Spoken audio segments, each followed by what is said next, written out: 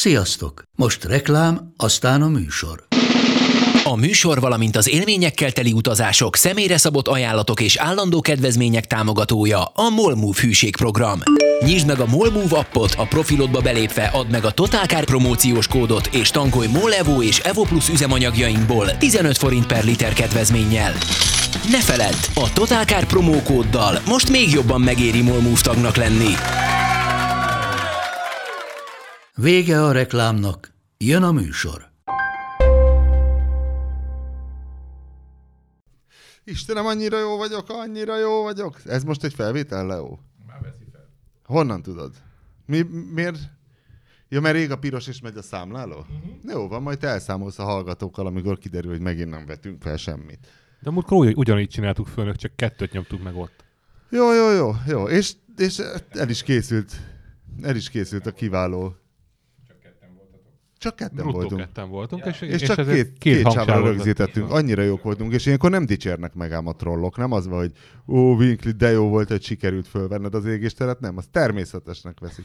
Ahelyett, hogy hálálkodnának, hogy köszönöm, gazdám, köszönöm, mint zsákfos. Ha jöttünk, látunk vissza, most Pap Tibi mit csinál? Miért itt áll és nyomkodja a telefonját? Ilyen furcsa szögben. Basszus. Szeretettel köszöntjük Pap Tibit az Égéstér új stúdiójában, amire ő nem emlékszik, hogy volt-e már, és simán kitelik tőle, hogy még nem volt, mert elblitzelt egyet betegség ürügyén, de nem láttam róla semmiféle igazolást, a másikat pedig autószerelés ürügyén, de arról se láttam semmilyen anyagot, hogy most akkor hogy van, sikerült-e megjavítani a puntót, vagy mi van. Most van vezérlés cserén, már kész van. De a múltkor nem vezérléscsere volt, hanem valami futómű baszkurálás, ami aztán persze, mert ahhoz értek. Kopogással végződött? Bonyolult a történet, nem is akarom mindet elmesélni, mert már készül a videó róla. Az Égéstér a spoilerezés. De annyit elspoilerezek, hogy egész jól sikerült. Tartottam egy ilyen puntó mentő napot, aminek az volt a lényege. De várj, ez TMK volt, vagy elromlott? Nem romlott el Tehát semmi. egy tervszerű megelőző karbantartás. Igen, ami rossz, az ugye a szervókormány, de ahhoz, hogy a szervókormányt megcsináld, ahhoz először a futóművet kell rendbe rakni, mert ha nem megy egyenesen az autó, akkor ő egyenes menetben is azt hiszi, hogy rá kell segíteni, és akkor ott szolgálnak az amperek, és akkor elromlik a kormány elektronika. Ugyanaz, mint a gimbalt, mindig ki kell viszintezni, mert hamar lemerül. Na, hogy fiatalabb hallgatóink is értsék, miről van szó itt a szervókormánynál. És akkor ilyen egészen komoly disznóságok derültek ki a futóműről. Várjál, honnan tudtad, hogy rossz a futómű? Onnan tudtam, hogy így ránéztem, és az autónak a bal oldala az egy ilyen 2 centivel lejjebb volt, mint a jobb, tehát az már olyan ferdén állás, hogy azt már látod, és akkor megméred centivel, és tényleg ferde, és akkor elvittem egy futóműállításra, és akkor ott kiderült, hogy az egyik lengőkar az ott nagyon beteg, és a baloldali kerék az hátrébb is volt, mint a jobboldali, meg úgy állt, mintha egy kicsit balra lenne kormányozva, miközben az egy másik egyenesen, és akkor egy kis haladékot kapott a dolog, hogy be lett állítva egy kicsit legalább a kerék összetartás legyen jó alapon, és akkor egyszer beindult a szervó, azt lehet, hogy meséltem. Nem. Egyszer beindult a szervó. Igen. És kell ebbe egyáltalán szervó? Most nem tudom eldönteni, abban az állapotában a futóműnek azt mondtam, hogy kell. Most így most egy picit megijedtem, hogy erre még rájön a szervó, az Jézus Mária milyen lesz. De majd meglátjuk. Minden esetre most kicseréltem lengőkart, alsó motortartó, bakot. Basszus, egy futóműbeállítás, aki még nem volt, az nem tudja elképzelni, micsoda ég és föld lehet. Tehát, hogy a futóműbeállítás az szinte a minden. Tehát emlékszem, amikor a Kugárt elvittem Péceli Gabihoz, aki nem ez a neve, hanem egy Gabi nevű srác Pécelen, aki futóműves, és valami táblázatból kikereste, és nem lett jó a Kugár akkor se. De basszus, égés. Tehát egyszerűen az egyenesen menése és a kormány eltekerésére adott reakciója annyira más lett. Így van. Ez már így az össze-visszaálló balkerékkel is jelentős volt. És hát De várj, és hogy miért ment el? Tehát, hogy a futóműve csak az idővasfoga ütötte, vágta? Szilent ki volt szakadva erősen. Meg szét volt menve egy gömbcsukló, ugye amiatt már cserélni kell, és akkor már mind a kettőt kicseréltük, mert ugye ez az embernél azt mondják, hogy páros szerv, igen. És az autónál is páros szerv, mert azt mondod akkor, hogy nem baj, ha szar, de legyen egyforma, és akkor az egy jó alap. És akkor így most ezt megcsináltam, illetve hát az Antti is segített, és viszont a vezérléscserét azt én nem akartam magamra vállalni, és nagyon nagy szerencse, hogy ezt nem is tettem. Ugye a Puntónál elég hülye a vezérlésállítás, tehát ott nem felső holdpontban kell. Jézusom, basszus, bevállaltál volna egy ilyet? Nekem Hát az nem, annyira nem, tehát ezt mindenki mondta, hogy ezt felejtsem el. Tehát hogy úgy kell, hogy azt mondom, hogy az 1-es és a 2-es henger az pont egy magasságban van. Na erre van célszerszám, hogy így nézzed, hogy úgy néztem, hogy kicsavarják a gyertyát, és hogy az egyik fölfele megy, a másik lefele, és akkor pont egy magasságban legyen, Várj, és most akkor azon úgy tudod gondolkozom, hogy rögzíteni a vezérlést De célszerszámmal. várj, a vezérlés az a vezérműtengelyt mozgatja. Igen, hát Tehát a vezérmű dugattyúk szíj. egymáshoz való helyzete az fix, nem? Nem, úgy találod meg azt a pontot a főtengelyen, ahol állnia kell ahhoz, hogy te úgy tud betenni a vezérlést fölül, hogy utána minden szinkronban legyen. Rögzíteni kell, ugye, Hát hogy ne mozduljanak el a vezérműtengelyek, amíg leveszed a szíjat. Ja, aha. És arra van egy célszerszám. És van erre így van, és az a lényeg, hogy nem a szokványos eljárás a Fiatoknál, de mindegy, hát ezt megtanulod, meg lehet csinálni, hanem az volt az Attila, aki csinálta ezt a cserét, mert a Baleno karbantartásával is komoly érdemeket szerzett nálam, és a harmadik garnitúra után fölhívott, hogy mi van ezzel az autóval, ennek a motorja valami hibrid, vagy mi a fene, mert hogy 3 féle görgő jött eddig, mindig más, és ebben egy 4. féle volt. Tehát, hogy ezzel voltak problémák, és az a mák, hogy benn volt a kesztyűtartóban egy bolgár számla az előző vezérlés cseréről, és ott megvoltak rajta a cikkszámok. És nem tudom, hogy azt hiszem Szófia külsőn, vagy hol a csodában cseréltettek. Rendes eladó volt, azért ingyen adta, és még benn volt a számla. Így van. És ugye van egy cirilbetűs számlád, mert ugye bolgár, de az alkatrésznevek, meg nyilván a számok is, azok marhára nem, azok rendes latin betűkkel vannak leírva, hát a számok meg ugyanazok, úgyhogy lehet, hogy ez alapján nyomoztam. Még nem tudom, mert azóta nem beszéltem az Attilával, csak szólt, hogy lehet érte menni. De várj, és akkor most mivel jársz? Most, állandóan magadra válasz egy tesztautót? Hát nem állandóan most, tehát ez párnapos sztori. Tehát, hogy most nálam van egy sportázs, ami szerinted BMW sportossággal kanyarodik. Hú, az nagyon durva. De milyen motor van benne? Hát én úgy kaptam meg, vagy hát az húzta előttem a mézes madzagot, illetve a Kia Orsia. Azt mondta, hogy hát ez a mild hybrid, és akkor azt gondoltam, ezek mild hybrid. Hybrid, bocsánat, igen. És nem mild hybrid. Köszönjük, asszúr, hogy fölnéztél először a telefonodból. Szóval puha hibrid. Igen, mert lenyelt a rohadék a háttérképemet. Most volt egy komplett frissítés, a MIUI nevezetű. Nekem is volt ma éjjel, megejtettem. És vissza akartam állítani az eredeti, hogy hívják ezt? Háttérképet? Nem lezáró képernyőt nyert el nekem. Igen, a lezáró képernyő, mert hogy visszaállítottam a régi ikonkészletet, amit elcserélt egy újra, ami nem tetszett, de azzal, hogy visszaállítottam a régi, hogy hívják ezt? Azt, hogy mindenkit csak az érdekel, mi a háttérképed. Egy tájvadászpilóta fej lenne, de elvesztettem. Milyen valahol. vadász? Tájvadászpilóta. Tehát csillagok háborúja. Azoknak hogy milyen volt a fejük, amúgy most nincsenek meg fekete arcra. De ilyen hangyaszerű? Asszúr mutatja. Olyan rohamasztagos, csak fekete. Nem, ez ilyen hangyaszerűbb, nem? Vagy... Nagyobb sisakja van, igen. Kicsit ilyen repülőgép pilótaszerű sisakja van. Ezek az afroamerikai rohamosztagosok ültek a tájvadászba. Jó. Igen, ők a megfelelője a rohamosztagosnak olyan szempontból is, hogy soha semmit nem találnak el, amit el kéne. Tehát, hát ez így dramaturgia. De a Millennium Falcon nagyon sokszor... De egyébként ők a legjobb pilóták a galaxisban, ezt is lehet róluk tudni. Csak rábasztak, mert van náluk jobb is. Mindig. Köszönjük. És nincs velük az erő. Főleg nincs velük az erő, igen. Szóval Kia Sportage. Na, és kiderült, hogy hát ez az a fajta hibrid, amiből semmit nem érzékelsz, hogy hibrid, azon kívül, hogy kicsi a csomagtartója, és sokat fogyaszt. És, plug-in? Nem plug-in. Vagy a Toyota legújabb PC szakkifejezésével öntöltő. Az nagyon jó kifejezés. Az zseniális. Mint ha feltaláltak volna valamit. Ez nagyon jó. Tényleg a meleg vízre mondjuk már valami technót. Az úr, mi történik molekuláris szinten a vízzel, mikor melegszik? Hát vízmolekula mozgatásra gondolsz? Valami biztos Hát, mint van. Vagy gyorsítás. Növelt amplitúdú jó Molekula gyorsítás, igen. Ez az molekula gyorsított víz, igen. És öntöltő hibrid. De az öntöltő az jól kifejezi. Ez is öntöltő, csak nem De tudom. az a nem konnektoros az öntöltő. Így van. Igen. Jó, De értem. ez Tehát a régi jó. típusú hibrid, ami már sokkal korábban létezett, mint a konnektoros. Tehát De ez egy régi egyébként technika. ez azóta tűnik új technológiának, amióta elkezdték ugye használni ezt a kifejezést a puskákra annak idején. Valamikor az 1800-as évek második felében, hogy öntöltő, igen. puska. Hát tudod, ami nem kell minden egyes alkalommal újra. Old Persze. Shatterhand Henry féle karabéja az öntöltő volt? Meg? Igen, és egyébként az a megdöbbentő, hogy tényleg létezett Harry fél karabé, és tényleg sorozatlövő volt már, mint ilyen értelemben. Hogy... De miért De megdöbbentő? mindig kellett egyet hátrahúzni, nem? Hát Tehát olyan, mint a nem Winchester, automata tudod, volt, nem az a rendszer, tehát nem ez az előagytáras fingom nincs, miről beszélsz amúgy. alsó kulcsos csoda. Hát mint a Winchester, tudod, amit alul rángatsz.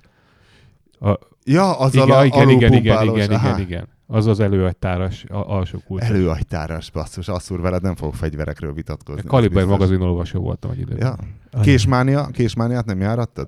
Az öcsémnél volt, és Azt is ott képzeld el, olvastam időnként. te meg fogod érteni, rendeltem egy kést, egy ilyen egykezes kést, tudod, amit lehet Az jó, az csatogtatni. jó. És Nekem basszus, is kihozta a futár tegnap, és nem egy, tehát fix. Valójában benéztem. Úgy néz ki, mint egy egykezes, de fix benne a penge, tehát ez egy ilyen övre rögzítős, van benne egy ilyen bakelit tokszerű, amit tudod mindenféle... Igen. Tehát az, ami rárontasz a medvére, így kirántod az övedből, és torkon szúrod a med. És most azon gondolkozom, hogy a fenébe cseréltessen vissza, biztos egyszerű lesz, hiszen én akarok egy kést, nem az akarom elállás visszaadni. joga. De Elállás Nem joga. elállni akarok, cserélni akarok. Magyarországi De hát a az cég Magyarországi, legalább? Hát akkor azért ezt Visszaküldöd és megoldani. küldenek. De nem akarok postára menni, én valahova be akarok menni, és oda akarom adni. Na mindegy. Hát ha nem Ózdról rendelted. Ja, hát igazából nem tudom, mert az internetről. Na, hol is tartottunk? Ja, ki a Sportage Might Hybridnél? Mi a benzinmotor benne? Hát ez az, hogy ez dízel. Ez igazából egy dízel autó, ami soha az életben nem melegszik föl szerencsétlen az első 8 kilométerén. Figyelj, csináltak már dízel hibridet a Citroen, és az annyira rossz volt, Annyira hogy... rossz volt, igen. És ez annyira jó? nem rossz, de De ez se jó? nekem Jó, de ugye ez nem feltétlenül a működési hibája. De. Tehát az, hogy Figyelj. Peugeot dízel hibridje rossz, az lehet mástól is. Én szerintem két alapvetés van. Hibridet dízelből nem kell csinálni, mert a hibrid városba való, tehát, vagy hát a hibrid a városban tud érdemben neked megtakarítást okozni. A dízellel meg Azért nem, cserébe- pont ezért jó, mert országúton keveset fogyasztasz, mint dízel, városban meg keveset fogyasztasz, mint hibrid. Igen, csak a dízel soha a büdös életben nem melegszik be városi szépszentség, üzemben. persze. Tehát azért van az, hogy ez 8 kilométeren belül semmiféle, tehát hogy 10 liter alá nem tudod levinni az útvonal fogyasztását. Igen? Igen, de akkor még finom voltam. Tehát városi használatra lényegében alkalmatlan, vagy nagyon messze kell menni, és én tényleg olyanokat megyek, hogy egyenletesen megyek, ott nem ilyen stop and go. Jó, várjál, de izé. tételezzük fel, hogy a Kiánál nem csak hülyék vannak, akkor vajon miért csinálják? Hát azért, mert valószínűleg a NEDS, meg mindenféle mérési ciklusokon egész jó fogyasztást lehet ezzel kimutatni, ezzel a... Hát csak a valósághoz De nincs várj, az köze. NEDC meleg motorral indul? Hát nem meleg motorral indul, de azt elnézik, hogyha 30 fokban méreted meg Spanyolországban. De ott hidegen kell indítani az autót az Igen, NEDC-n? hidegen, Jó. de hát ha 30 fok van, azért nem annyira hideg, mint hogyha mondjuk 2 fok van. Tehát magyarul télen sokkal rosszabb ez, mint a... Tehát, hogy Ami ennek ezek ugye egyébként ezekből látszik. a mérésekből teljesen ki vannak hagyva, hogy vannak hideg tájak is. Az az érdekes egyébként, hogy tegnap ugye volt a szerkesztőségi fotózás az Aeroparkban, és villanyautóval mentem, és hogy az milyen érdekes, hogy mindenki azt hiszi, hogy a villanyautó télen azért fogyaszt, hát nem sokat, de többet, mert hogy fűtesz, és kifelé menet még sütött a nap, és direkt nem fűtöttem, hogy most megnézem, hogy egy ilyen hosszabb ciklusban, mert ilyen az, hogy mindig elrontja a fogyasztásomat. Egyébként én mindig nagyon jó fogyasztásokat csinálok, aztán belül az ovig és vissza, és tönkre teszi a kilométer per kilowattórát. Na mindegy, és akkor most kihasználtam a remek lehetőséget, és az van, hogy ez egy Fiat 500e, és nyáron, amikor én a magam nyugdíjas, és minek hívják ezt a fillérbaszó Hypermiler. Hypermiler stílusában, néha 9 kilométert megyek 1 kilowattórával, de az ilyen 8-4-8-6. Az 11 kWh per 100 kilométer. Az egy egész jó érték. Reális, tehát úgy a 24 kWh-s akkupakkal ilyen 200 km fölött elporoszkál, hivatalos hatótájban 140 kilométer, ami egyébként reális is, mert télen meg olyan 100 lesz, tehát ez nagyjából egy középső érték, de hogy a villanyautónak arra kell az áram, hogy felfűtse magát, tehát 20 fok alatt nem szeret. Tehát valahogy a rendszernek ilyen 15-20 fok között kell lenni az én becslésem szerint. Hát egyébként is jellemző lítium akkumulátorokra, hogy csökken a kivehető energia mennyisége hidegben. Tehát ezért van az, hogy hogy hívják ezt a airsoftos puskák, amik villannyal működnek, azok télen nem annyira alkalmasak. És a lőfegyverek perverz mindig viszonya. visszakanyarodunk, igen. És Bocsánat, akkor mit csinálnak? tényleg innen ismerem a Meg jelenséget. te kell lehelni? Vagy mi? Nem, több akupakot szokás vinni. Aha. Vagy az alsógatyádba Vagy pedig áttérsz arra az időre a CO-s talán, amit nem annyira... Szódás? Szódás, igen. Aha. Na mindegy, és Csak az már volt, nincsen hogy... szódás szifon patron, ugye nem lehet kapni ezt a visszaálltatósat, mint ami régen volt, mert Vagy egy jó habszifon. megszűnt. Szóval jöttem kifelé a Ferihegyig, ültem, blablabla, mindegy, és azzal a normális vezetési stílusommal, amivel már rég megcsináltam volna a 8 felet, azzal ilyen 6-nál több kilométert nem tudtam, tehát a 8-nak a 6 nem tudom hány százalék, ennyi százalékkal rosszabb, ilyen 0 és 5 fok között, mint mondjuk 20 fokon. Hát, Úgyhogy nem házik. fűtöttem direkt. És akkor kabátban nyomtad? Nem volt hideg, mert sütött a nap, tehát hogy igazából azért nem is kellett, azért mondom, de jó, süt a nap, akkor kipróbálom, hogy, mert régebben is gondoltam De már és erre. nem párásodik le mondjuk belül a izé? Nem, de hát mondom, meleg volt, tehát hogy sütött a nap, és akkor mondom, na, most kipróbálom, hogy a fűtés mennyit vesz le, és azt, hogy, mert régebben is gondoltam már, hogy valahogy az elektromos rendszernek föl kell magát melengetni, Aha. és mondom, így tudtam a 6-ot megcsinálni az ilyen jó idős 8-8 féllel szemben. Egyébként a Fiat engem sírba tesz ezzel a liter per 100 kilométer per liter. Villanyautókon mindig van. Nem. Tehát, Nem, a kilométer per liter amúgy az Olaszországban igen elterjedt valamiért. Ha olvastam már Quattro Rotét, ami az ottani Olvastam, igen. újság, Állandóan olvasok, előfizetők vagyunk. mindbe ez a... Közvetlen a késmáni alatt van mindig, mikor hozza a postás. De állítani lehet, tehát kérheted mindenbe. Én ezt értem a legjobban, hogy hány kilométert tudok egy kilowattórával megtenni. Kilovattóra per 100 kilométert számolom. Na, tehát lehet állítani. De most már jól osztok fejben, tudom, tehát, hogy azt hiszem Tudsz reciprokot számítani? Persze, a 14,3-ra hajtok a puntóval, tehát, hogy a 14,3 kilométer per liter, az ugye a 7 literes fogyasztás. Aha. Illetve a 8 litert is láttam, az 12,5, ugye, ebből átszámolva. Na mindegy, az a lényeg, hogy a puntó jól fogyaszt. És visszatérve a Sportage-re, megvan a villanyautó feeling, akkor már is mert hozzátenném a magamét, mert megszületett az első fogyasztásmérési eredménye Fiestával, igen, 9,5. De mi a ciklus? NEDC? Nem. Az új ciklus, igen. meló haza. Macskaszőrrel égő, lángoló macskaszőrrel előmelegített karterrel. Indítás és valami. Igen, pont így. Na mindegy, szóval ez egy városi ciklus. Ez egy városi ciklus télen, Hát kurva hidegben, hát az semmi. Igazából. Dinamikusan közlekedve. Ebben volt egy dinamikus alsórakpart. És ebben volt még egy mérés 30 000 forintért. Úgyhogy úgy. Ott nagyon felnyomják a fogyasztást. Igen. Hiszen egy helyben megy. Ja, ilyen fotózós mérés? Fotózós 30 000 forint volt. És hogy az? Azt hittem, hogy teljesítménymérés. te voltál a hírekben? Szerintem nem. Az mi? Az 50 helyett 76 kb. Az ilyen körülbelül 75, igen. Aha. És hol volt? Hát most ha mondom a címet, az nem mondnak egy hát semmit. melyik környék? Adi Endre út a 11. kerület, 22. kerület, nem tudom, ott a határon. Aha. De legalább arról a papírat, hogy dinamikus közlekedéssel volt ez a 9,5 liter. Hát igen. Jaj, nekem volt valami. egyszer egy jó fotóm. Még a Fiat Coupénak kijött az új alapmotornak az 1.8 Twin Spark, vagy nem Twin Spark volt, az csak sima 1.8. Fiat Coupé. Fiat Coupé. Abból volt tesztautó, tudom. A Fiat Coupéból volt tesztautó, csak én még az előzőt ismerem, a 2 litereset, ez a facelift-kor jött volt az a moduláris motorcsalád, a 4 meg 5 hengeres. Ez a minden idők egyik legszebb ilyen kis és ami a Márájában volt a Bandi Márájában, az ugyanaz a motorcsalád, csak az 1.8-as ugye a 4 hengeresnek a teteje volt, és akkor utána következik a 2 literes, meg a 2.4-es sor. És ezek kerültek a régi 4 hengeresek helyére, ami 2 literes volt mind. De ez azt hiszem a Barchetta motor. Ez a Barchettában is.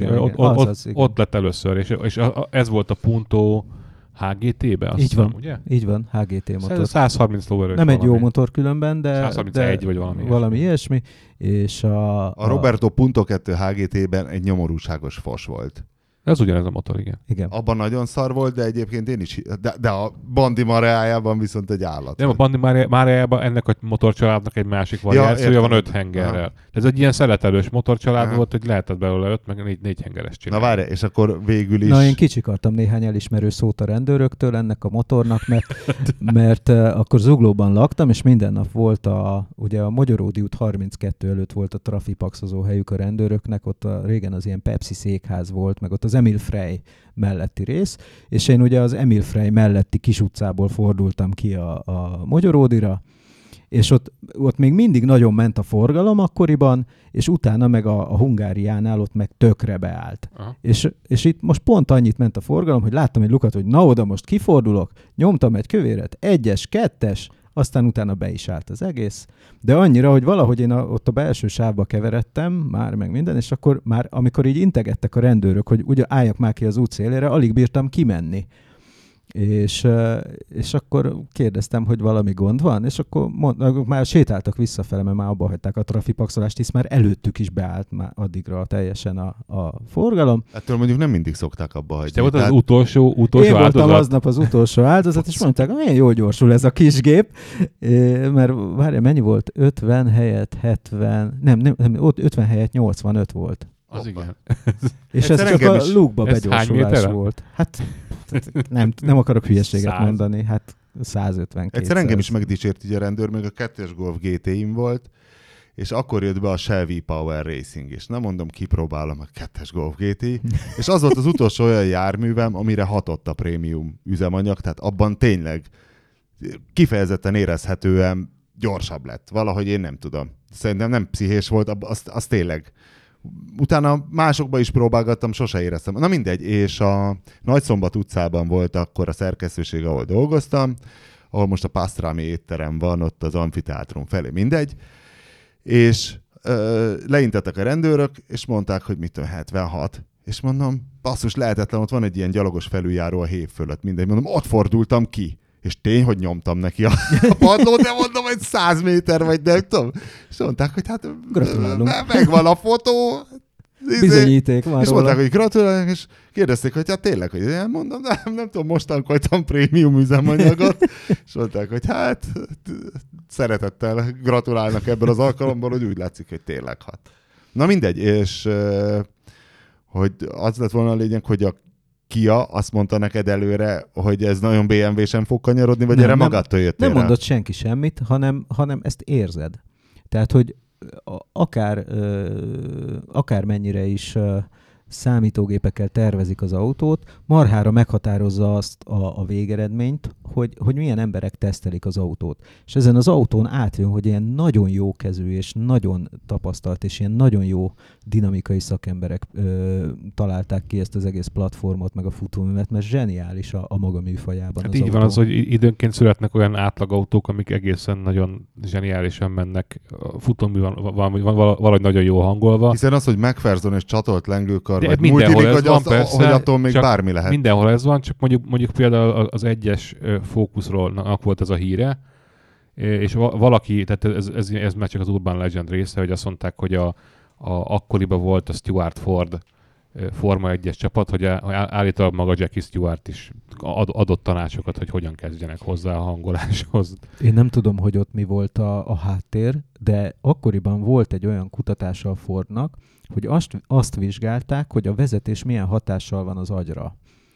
Tehát, hogy milyen részeket Mi szabadít föl endorfinokat? és mi okoz jó vezetési érzést az agyban. A váltó. De nem tehát a futómű hangolásban, tehát abban, hogy reagál a kormányzásra az autó és minden. És mi annó a motorpresszével ugye kimentünk az Automotoron Sporthoz ilyen összehasonlító teszteket csinálni, és mindenki arra esküdött volna meg, hogy akkor már 2-es Focus volt, hogy a Focus meg a Mazda 3, ami ugye... Szintén Fordhoz tartozott szegről végről. Hát olyannyira, hogy állítólag azt a platformot a Mazda fejlesztette, és a Ford csak így ráépítette Olyannyira basszus, hogy akkor kaptam egy prospektust az egy évszázad Fordjai, legjobb Fordja, és benne volt az MX-5-ös, tehát azért bőr is volt a képükön. Na mindegy, hát ez most övék volt. Tehát 40% fölött voltak a Mazda. Övék volt. Jó, de azért a legjobb Fordnak nevezni a Mazda MX-5-öst, azért büszkék ahhoz voltak pofa rá, kell. szerintem Ja. lehetnek is. Na mindegy, és nem akkor... a korrózió védelmére. Na mindegy, és akkor azt mondtuk, hogy biztos ez lesz a legjobb az ilyen menetdinamikai. De versenypálya, vagy mi volt? Reptér. De Ahova mi volt járnak ki az autómotorsport. De jávorszarvas teszt? Nagy vagy... sebességű kikerülés, jávorszarvas teszt, slalom, mindenféle volt, és nem. Annyira Ford jobbnak érződött, viszont és ez volt az ilyen határ sebességméréseknél egyáltalán nem ezek voltak a legjobbak, de hogy nagyon nem. Inkább azt mondanám, hogy a legrosszabbak. Most itt ilyen 1-2-3 km/h különbségekről beszélünk, de nem lehetett. De nem volt kiugróan jó. Igen. Viszont az érzésre nagyon jól adta magát, és ez nyilván annak a függvénye, hogy ahogy eltekered a kormányt, arra milyen gyorsan reagál, ugye az a függőleges tengely körüli gyorsan. Alfa volt ott? Mert az alfáknál például ugye legendásan alig mozdítasz a kormányon, és már fejre is állsz. Arra nem emlékszem. Talán volt. És hogy mi volt a jó? 147-es. Ilyen teljesen... Opel Astra? Nem. Golf. A Golf nagyon jó volt, arra határozottan. De az hányos Golf volt akkor? Kb. 4.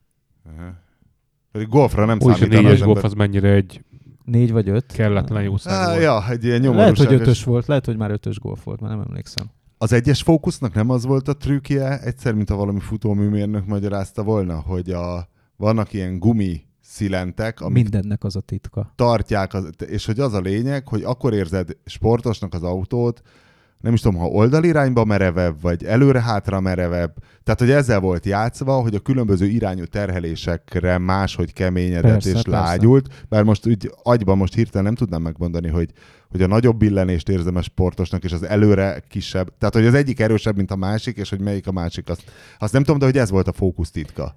Nem tudom, de a Focusra ránézel, és a hátsó kerekeknek, az első generációs Focus határozottan negatív kerékdőlése van, tehát ilyen már más sportkocsi is, az ilyen 1.4-es alapnál is. De akkor ebből annak kéne, hogy következzen, hogy gyorsabb volt, pedig nem volt gyorsabb.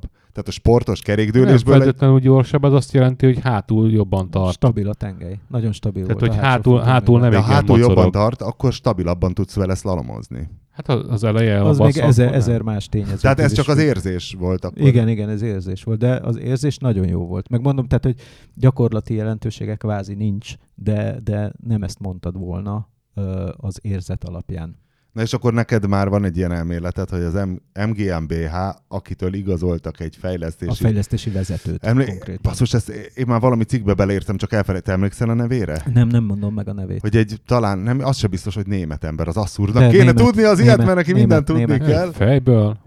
Német a csávó. Hát ugye az van, hogy nagyon régóta a Kia-nak is, meg a Hyundai-nak is külön, nem tudom, hogy az külön van-e egyébként fizikailag, de hogy van egy nagy német fejlesztőközpont, azt hiszem Rüsselsheimben.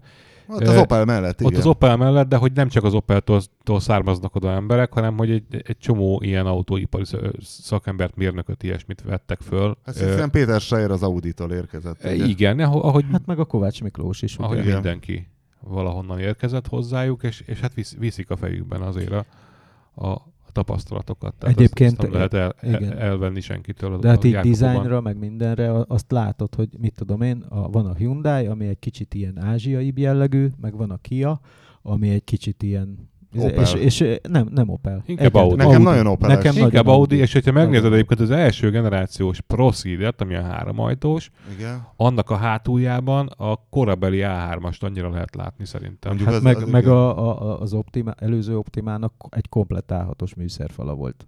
Tehát konkrétan az volt a műszerfal, csak azt hiszem, hogy nem volt bedöntve. Mondjuk a műszerfal az nagyon ilyen Volkswagen koncernes. De ez jó. De hát valószínűleg arról van szó, hogy azok a szakemberek, azoknak a szakembereknek egy része, aki korábban dolgozott Volkswagen-nél, BMW-nél, akárhol, azok most ott dolgoznak, oda vitték a tapasztalataikat, és azt szerint hangolnak mondjuk futóművet, vagy de várjál, de most akkor az a kérdés, tervet. hogy az MGMBH-tól a sportszakértők elmentek ugye Kia futóművet hangolni. Nem mind. Tehát nyilván van egy-két ember. Tehát, hogy elmentek a Kiahoz futóművet hangolni, de ugye Koreában ketté van osztva a Kia Hyundai, és a Kia lett a sportosabb, és a Hyundai a kényelmesebb, és akkor kényelmes futóművet. Én szerintem ezeknél a modelleknél itt csak a design meg a... Nem. Én is ezt mondanám, de ez a mit tudom én, a Hyundai Tucson, az tök ugyanez az autó, csak nem is látszik rajta. Tehát, hogy sokkal... De pont ezek a menetdinamikai dolgok szerintem nem készülnek máshol. Tehát, hogy miért tartanának fönn két ilyen csapatot, amikor nem egyet tudom. is drága. Hát az Tehát, egyik ért a sportos, az a másik a kényelmes. Ezt meg tudja ugyanaz az ember csinálni, hogyha akarja szerintem. Tehát más paramétereket figyel, ennyi. Na mindegy, szóval azt mondod, hogy a Sportage, ami egy irtózatosan nagy batár, tehát nem is tudom ennek mi a méretosztálya. Pedig nem, hivatalosan nem. Annak mi a platformja? 4,5, nem? Meg nem mondom a méretét így, de figyelj, így hosszra, de egyértelműen ebben a kategória alatt azt értem, hogy ennyi pénzért, amiket árulnak SUV-kat. De ez a 4,5 méter, ez a kompakt kategóriás izé. Hogy elvileg kompakt kategória volna, de a legnagyobb. Kurvára nem kompakt, mikor beleülsz. A legnagyobb. Ez. Nem tudom, amikor csináltuk az összehasonlítást. Én ennek az elődjébe ültem, ez már a Porsche Oro, olyan, mint egy Cayenne, hogyha így hunyorítva nézed. De nagyon hunyorítasz. Eléggé hunyorítani kell, de azért benne van. Tehát így látod benne. Nekem ennek az elődje volt, ami még kicsit inkább ilyen Audis. Annak voltam a bemutatóján, és hát az se érződött kicsinek, nem olyan nagy az egyébként. Csak na mindegy, és ez az irgalmatlan batár. Benne van a páncélszekrény érzés abban. De és az irgalmatlan batár, ez lett sportos. Nagyon. Tehát, hogy azt mondom, hogy ilyen személyautó léptékkel is jó a futóműve az autónak, és tényleg érzed, hogy ezt egy jókezű ember fejlesztette. Egyébként az előzőhöz képest, én most nézegettem az előző generációt, meg ezt, és ugye amikor megláttuk az első képeket, azt mondtuk, hogy ez nem több egy faceliftnél. Ez az autó minden irányban nagyobb 10%-kal. Tehát, hogy azt az alapformát egyszerűen sokkal nagyobb... Várj, ez amit én írtam legutóbb, az 1.6-ben, ez ahhoz képest egy új? Nem, most ez egy facelift ez volt. Ez akkor egy facelift. Albert Biermann az Albert ember. Biermann. Na ezt akartam mondani, nyelvemen korábbi volt. igazgatója, nem tudom milyen igazgató volt, de szerintem jó igazolás volt a csávó. Mert... Hát nyilván hozott magában még embereket, vagy ismert még embereket, akiknek érdemes szólni, hogy jöjjenek már. Milyen fasz, ha elmész egy koreai céghez dolgozni, és igazából maradsz ugyanúgy Rüsszelszhelyből jársz be dolgozni. Hát azt sose tudod, hogy ők hol dolgoznak, meg ez hol készül manapság. Tehát még az is elképzelhető, hogy ennek az úriembernek van külön irodája Münchenben, vagy akárhol, érted? Jó, de gondolom, hogy nem kell nekik Seoulba költözni. Ez egy nagy vonzerő azért a német munkaerőtoborzásnál, hogy de hát nem véletlenül csinálták ott ezt a központot. Tehát ugye ugyanerről szól az is, hogy egy csomó gyártónak van Kaliforniában tervezőstúdiója, mert az amerikai piacra amerikai formatervezőket foglalkoztatnak, mert ők látják, hogy ők érzik hogy mi működik a helyi piacon, és akkor azt nem lehet megcsinálni, hogy elviszed Koreába meg Japánba, mert kiszakad a környezetéből, és sokkot kap, és hát művésznél ez nem feltétlenül a legjobb ötlet. Van egy elméletem viszont a Porsche menetfényről. Gondolkoztatok már mostanában a Porsche menetfényen? Mire gondolod? Hát, hogy a Porsche-knak van egy pár éve ez a 4 a lámpában, a Cayenne-en a 911. Igen. Az le van itt prototípuson is. És hogy olyan nagyon durván néz ki, tehát olyan nagyon szigorú, nagyon messziről megismered a Porsche-t, tehát te visszapillantó tükörben, aminek egy, nem is tudom, 3 cm×10, tehát egy nagyon kicsi, és kint van a periférikus látómeződben, és kilométerekről hát látod. Erről szól, hogy tudom, de hogy ez a különbség, és hogy magában nem kerül pénzbe, de hogy én úgy képzelem, hogy autógyártók úgy csinálják a menetfényt, hogy megnézik, mi az előírás, hány luxnak kell lennie egy menetfénynek. És vesznek oda olyan erős ledeket, és berakják. És hogy nekem az elméletem, hogy a Porsche-nél megnézték, sőt, még lehet, hogy rá is kellett kérdezni, mert addig erre senki se gondolt, hogy jó, de mennyi lehet maximum. És akkor megmondta nekik egy euró hivatalnok, hogy hát mit tudom én, 20 000 lux, és ők a legbikábbat rakták nagyon bele. Nagyon sok ilyen bika menetfény van, nem csak a Porsche-nál, hanem úgy általában németeknél. De a Porsche a legszigorúbb, és, magasan. És az a 4 kis pötty, az öregem, az leszakítja az arcot. Na, és egyszer beszéltem egy világítás technikai szakemberrel, és ő azt mondta, hogy körülbelül a megengedett határérték ezeknél a menetfényeknél körülbelül a 3-szorosa annak, mint amit az ember irritálónak érez. Tehát megnézed az Audinak is, meg még nagyon sok márkának őrült erősek ezek a menetfény csíkjai. Ugye ott az érdekes, hogy az a fényáram, ami kijön, az mekkora felületen jön ki. Mert hogyha ugyanannyi fényt kiengedsz egy ablakon, akkor maga az nem lesz annyira irritáló. Így viszont, hogy annyira kis csíkon keresztül jön ki, így nagyon zavarja a fényt, mert ugye vagy az embert, mert ugye te a kontrasztra vagy érzékeny. Nem azt szabályozzák. De, hidd el. Azt is fénysűrűség is szabályozva van? Az is szabályozva van. Milyen fénysűrűség mértékegysége? Hát lux per négyzetméter? Így van. Biztos. Van ennek valami neve, nem tudom. Lux per négyzetméter? És akkor miért így van engedélyezve? Hogy kilobbizták maguknak valakik. Véletlenül tehát hogy a német autóipar tudjuk, hogy klasszikusan európai lobby pozíciói. Igen, ők ki tudják lobbizni, hogy ilyen kínai futófény legyen az index. Az nagyon érdekes egyébként, hogy ugye Amerikában rendre elbuknak ezekkel. Igen. Tehát, hogy nagyon sok olyan pont ilyen világítástechnikai változtatás volt, amit Amerikában egyszerűen nem bírtak átverni, és Európában már rég lehet, és az amerikai típus változatokon meg nincs.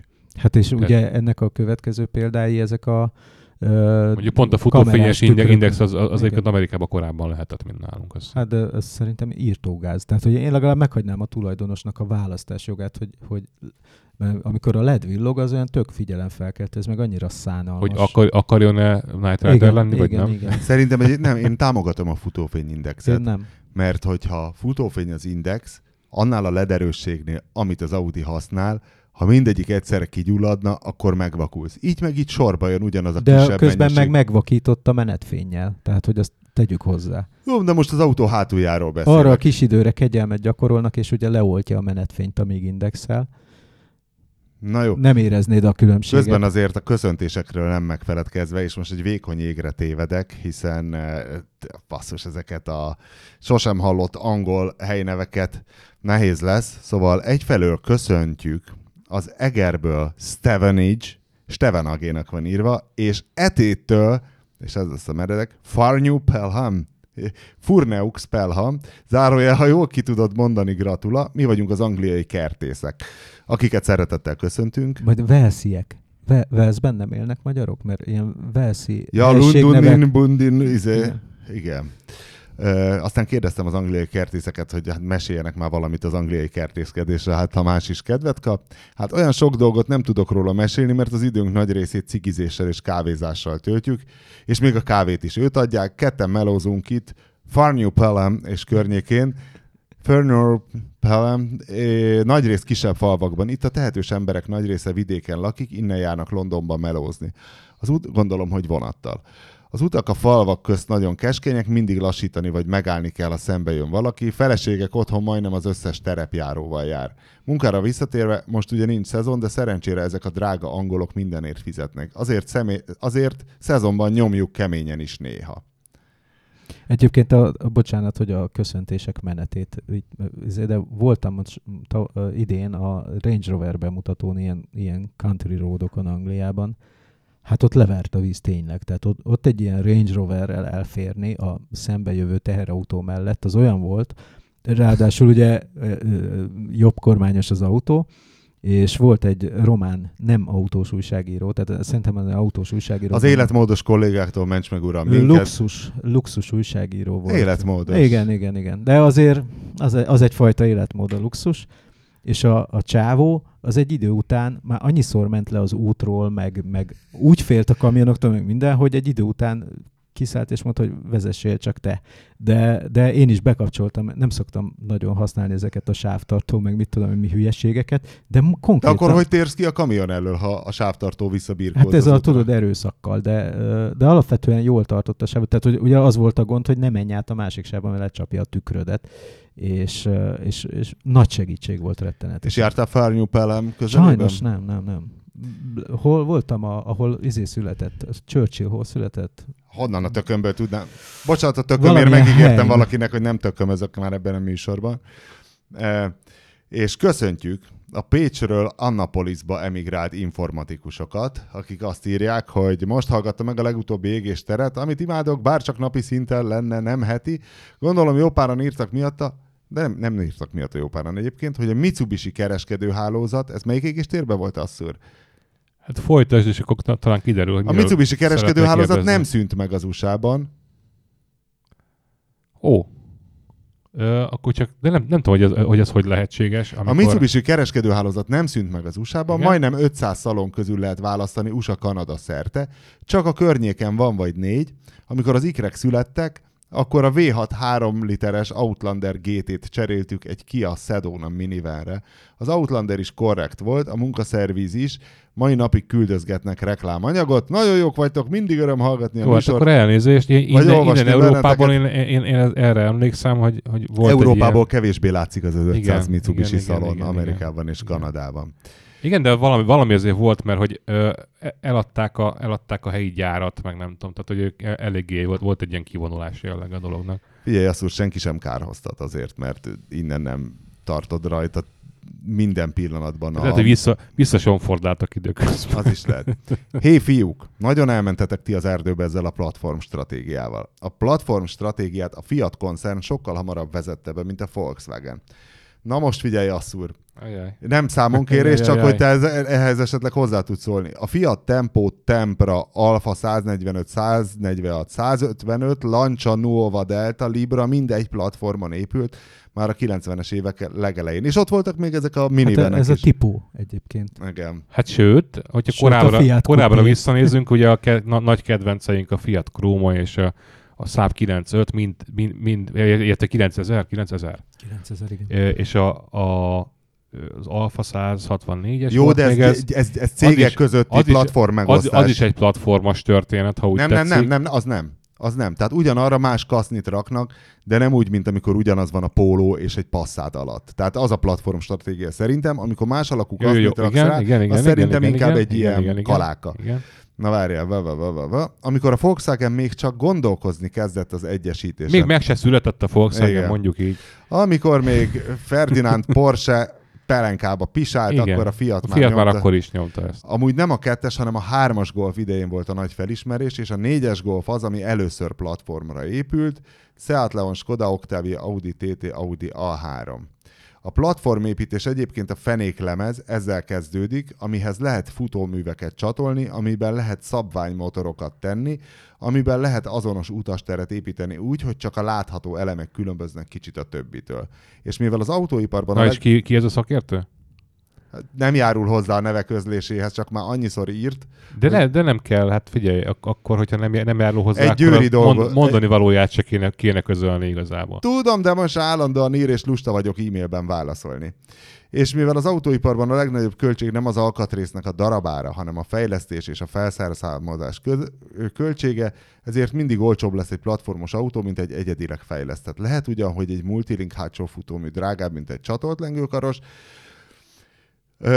Ha külön kell kifejleszteni, tesztelni, bevizsgálni, beállítani, felszerszámozni egy csatolt lengőkarost is, akkor már bukó a történet. Kedvenc példám a napellenző, ugye van belőle balos és jobbos, van belőle tükör nélküli, van belőle tükrös, van belőle tükrös federes, van belőle tükrös federes megvilágított, és az a megvilágítás is lehet izzós vagy ledes. Ez ugye helyből jelent 8 változatot, meg persze ezeknek a színkombinációit.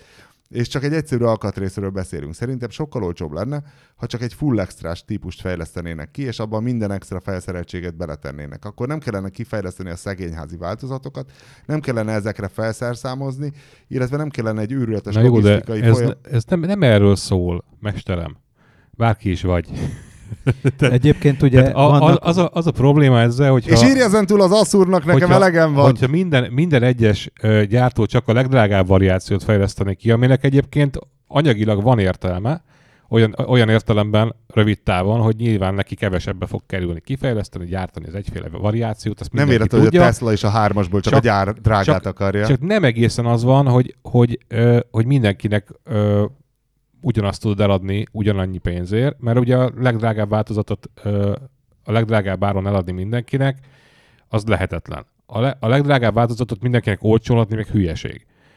Tehát ez egyfajta, nem is tudom, ilyen vásárló ismeret felé egyfajta, nem kommunikáció, igen, szoktatásnak mondanám.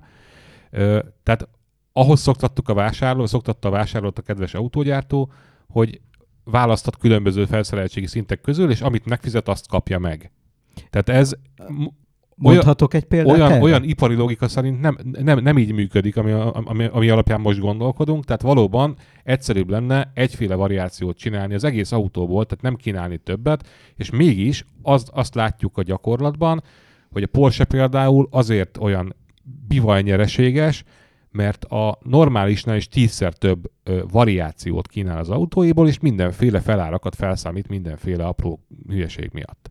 És összességében mégis nyereségesebben működik. Hadd mondjam már egy példát, asszúr! Na, hadd mondjam végig a gondolatot. De sokkal egyszerűbben megérthető. Nem mindegy, hogy kik a vásárlók.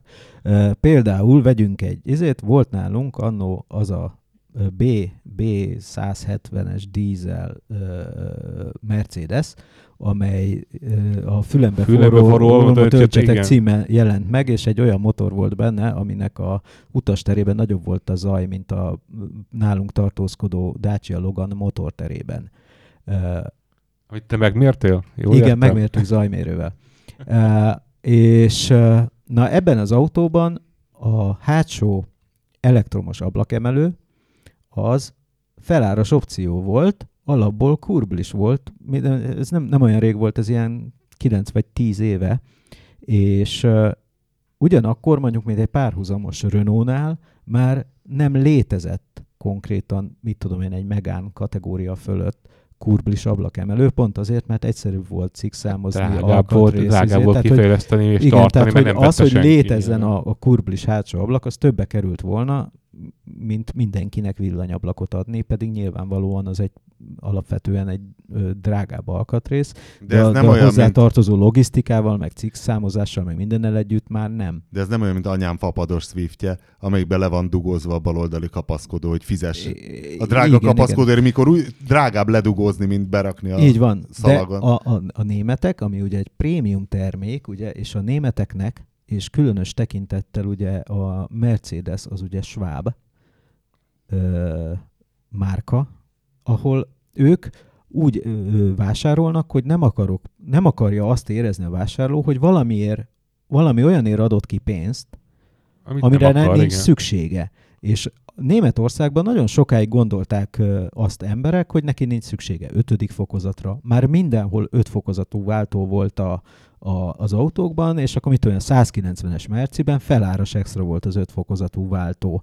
És ugyanezt megtartották a hátsó kurblis ablaknál is. Egészen sokáig voltak kurblis ablakok a Mercikben, mert a német fogyasztónak a lelkivilága, és mégiscsak az a fő piacuk, azt kívánta, hogy legyen egy ilyen verzió, hogy ő érezze, hogy pluszt kap azzal, hogy megrendeli egyébként igen tisztességes felárért a hátsó villanyablakot, és 99%-ban valószínűleg meg is rendelték.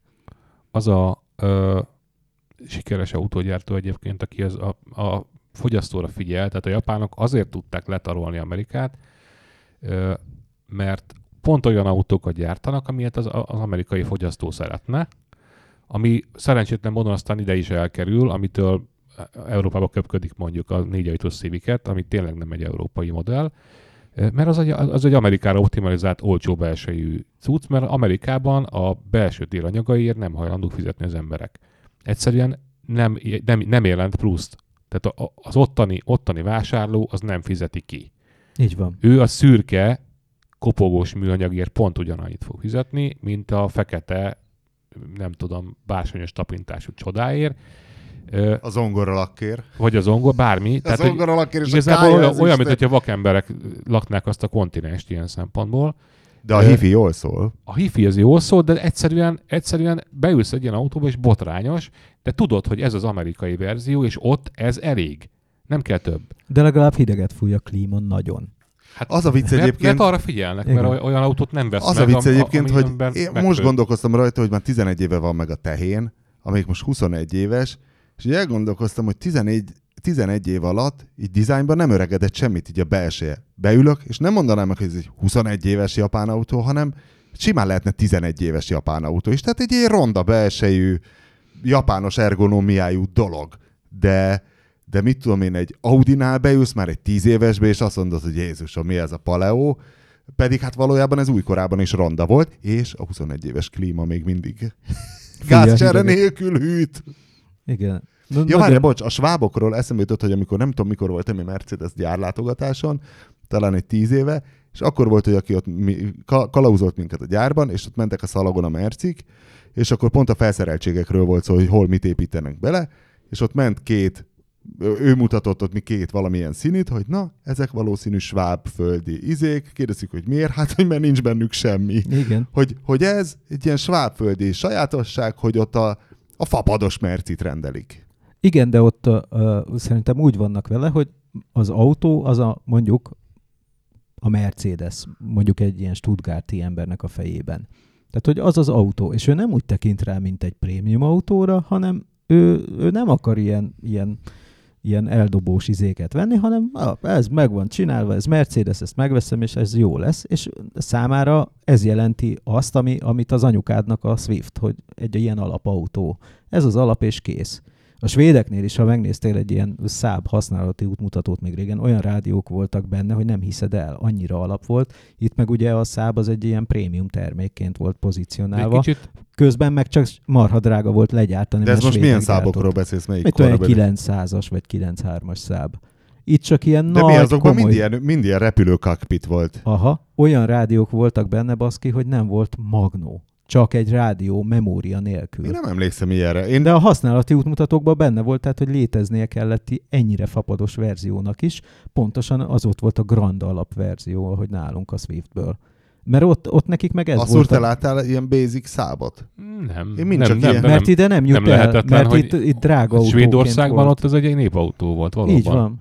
Az utolsó pillanatig is, tehát igazából nem az volt, hogy ott gazdag ember vesz Saabot, nem, Kispista vesz Saabot. És más kérdés, hogy hozzád képest az a svéd, az egy másik kérdés, de igazából ott a Saab meg a Volvo sose volt ilyen prémium termék, én azt gondolom. Jó, csak hát ugye mindig az a csapda, hogyha valamit drága előállítani, lásd még roverek, attól az nem lesz prémium autó, pusztán azért, mert őrült drágán gyártják le Angliában. És őrült drágán hozzák ide. És őrült drágán hozzák ide, és akkor azt mondják, hogy ez prémium, és ott állsz, és azon töröd a fejedet, hogy mégis ez mitől különb egy Hondánál, amikor ugyanaz.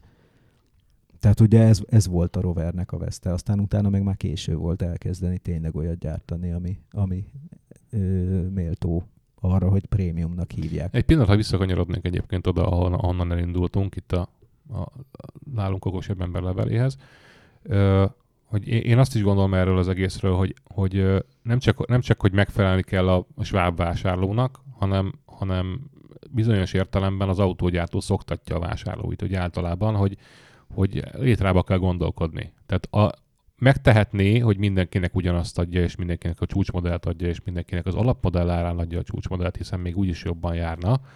Akár még annál is, mint ahogy most, de hogyha elveszítik azt a fajta létraérzést a vásárlóból, hogy azt kapod, amiért fizetsz, akkor utána hogyan fognak extrákat eladni úgy általában? Tehát, de hát ez most akkor ugyanott vagyunk, hogy az emberek hülyék, hisz ő nem azért vesz menüt a McDonald'sba, hanem mert megéri. Olyasmiért fizetsz egyébként, az autógyártásban nagyon igaz, de nagyon, nagyon sok más helyen is, ami a gyártónak nem kerül plusz pénzébe gyártani. Tehát például a szoftverért fizetsz nagyon sokszor, szoftver verzióért fizetsz, ha többet fizetsz, akkor mondjuk kapsz egy jobb szoftvert. Igen. Ami neki konkrétan kifejleszteni ugyan valamennyibe került annak idején, de az egyszer volt egy költség, azóta gyakorlatilag sokszorosítja 0 forint. De nem az van, hogy ő ezért licencdíjat fizet, és mintha hát vagy igen, CD-t sokszorosítanak. Vagy igen, vagy nem.